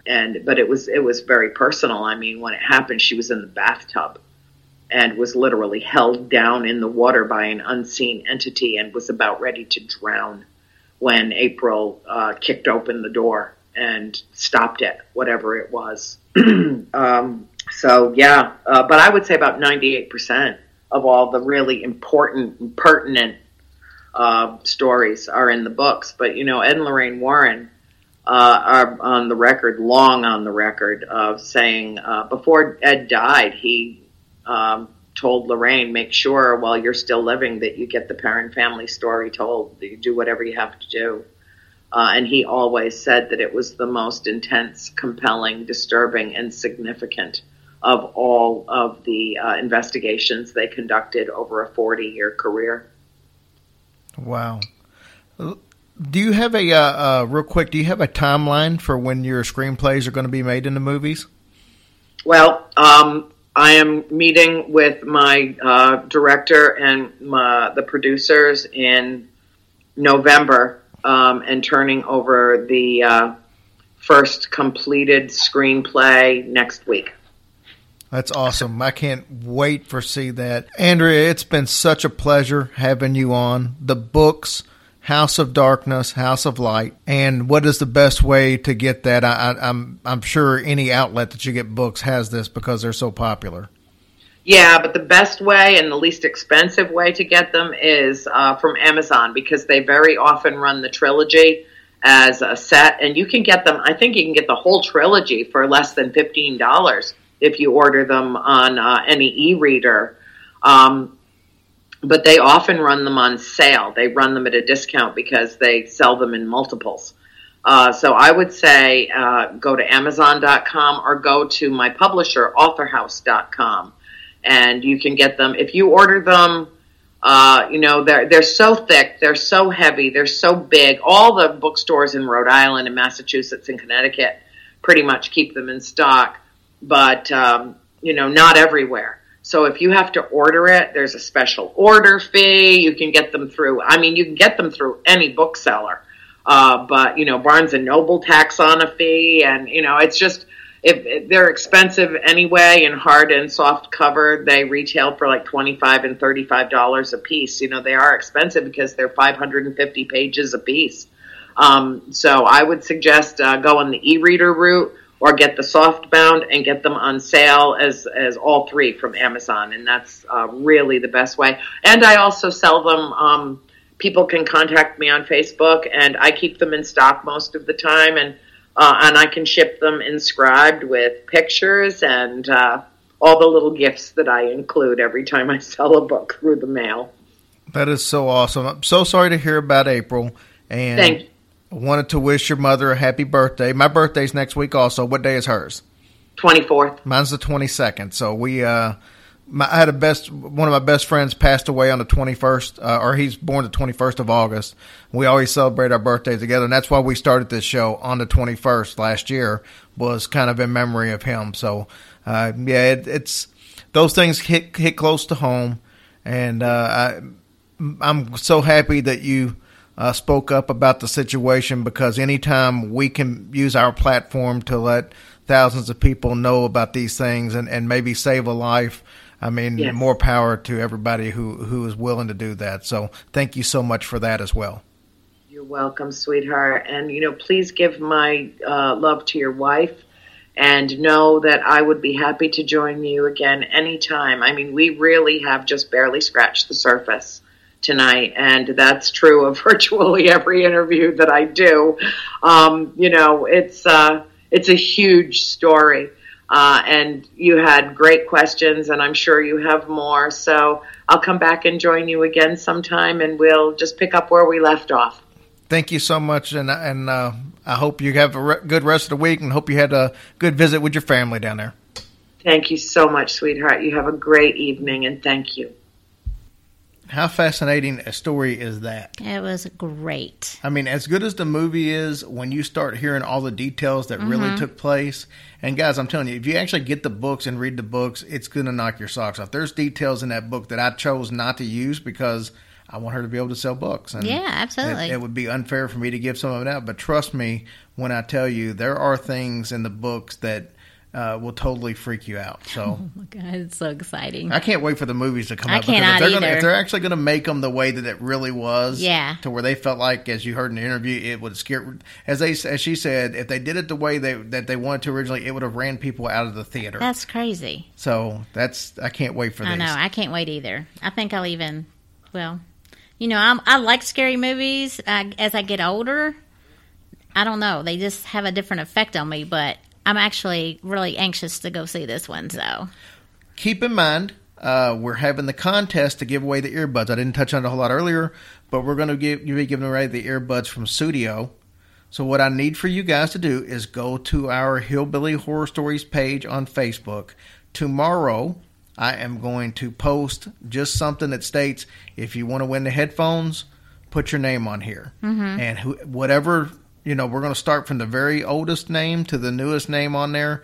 And Saturday of next week, we're going to use a random number generator from the phone to pick the winner. We might even film it and put it on Facebook. But we're going to pick a winner that way. So if you're the fourth name listed and number 4 is drawn, you're going to win these headphones. And they're an $80 set of headphones. Yeah, they really sound good. So you guys are going to love them. Yep. So go join the Facebook page if you haven't already. And that's where you can find that tomorrow. Yay! We want to thank you guys so much for joining us. Like I said, this was going to be our longest show, and it's going to be close to 3 hours when it's all said and done now. I hope you enjoyed it. Hope it wasn't too long. A lot of you are asking for longer shows. That's what we got. Next week's show, we're going to talk about the Black Monk House, and a lot of you have been asking about rock and roll and the occult. I'm going to have some music stories for you next week. Next week's show is going to be fun. Won't be quite 3 hours. Probably won't be 2 hours, but we're going to have fun with it. Heck yeah. How time do we do a rock and roll show again? Yeah, I mean, we haven't done one, I think, since Elvis. Yeah. When we did that one. But I told you guys that we were going to have a special world premiere song from Tragic. Mike Sulzer from Sulzer Entertainment. He's the guy that does our rap at the beginning of the show. He's actually a very talented artist, and I wanted you guys to hear what he really does when he's actually performing like he normally does, and not doing something for us. So, this song's called Handouts. I hope you enjoy. We'll see you guys next week. Love ya.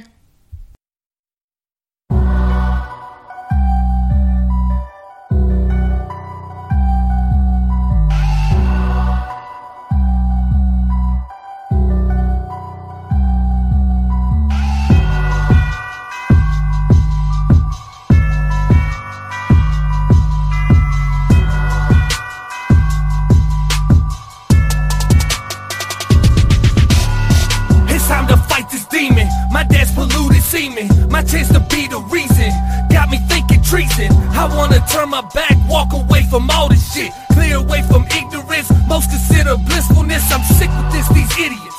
Never told them no before. For my soul I go to war, cause I don't know my soul no more. They love taking my broken parts, pieces on the damn ground. Beauty's always in the art, and I wear it like a damn crown. Why am I the go-to?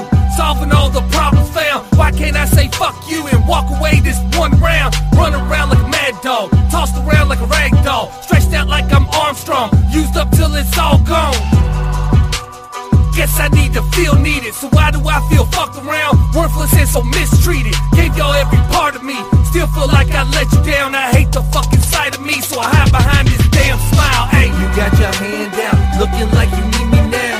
And when you need me, you know I'm always gonna be around. You know I'm always there, prepared to never let you down. Never would I let you down, I'm everybody's savior now. You got your hand out, looking like you need me now. And when you need me, you know I'm always gonna be around. You know I'm always there, prepared to never let you down. Never would I let you down, I'm everybody's savior now. No matter what they beat me, I'll never get the clear picture. Take care of everybody like this right here is my addiction. Never stop for 1 second, put myself in a position to think about my damn self before I think of what they're missing. But I guess that there is my decision, and I guess that there is their opinion. Counting heads for my dependence, searching for my independence. To everyone who's done me wrong, say fuck you, good riddance. Switch the roles and assholes would show themselves eventually. I've seen it with my own eyes, these hoes ain't doing shit for me. Nobody does this shit for free, well I guess except for me. Spread myself so damn thin, till there's nothing left of me. And I'm the one that's losing sleep, I'm the one that's made mistakes, I'm the one inside the mirror, breaking down what's wrong with me. I damn near killed myself for y'all, just to keep you entertained. I do this shit with a full heart, knowing your ass would do the same. Hey, you got your hand out, looking like you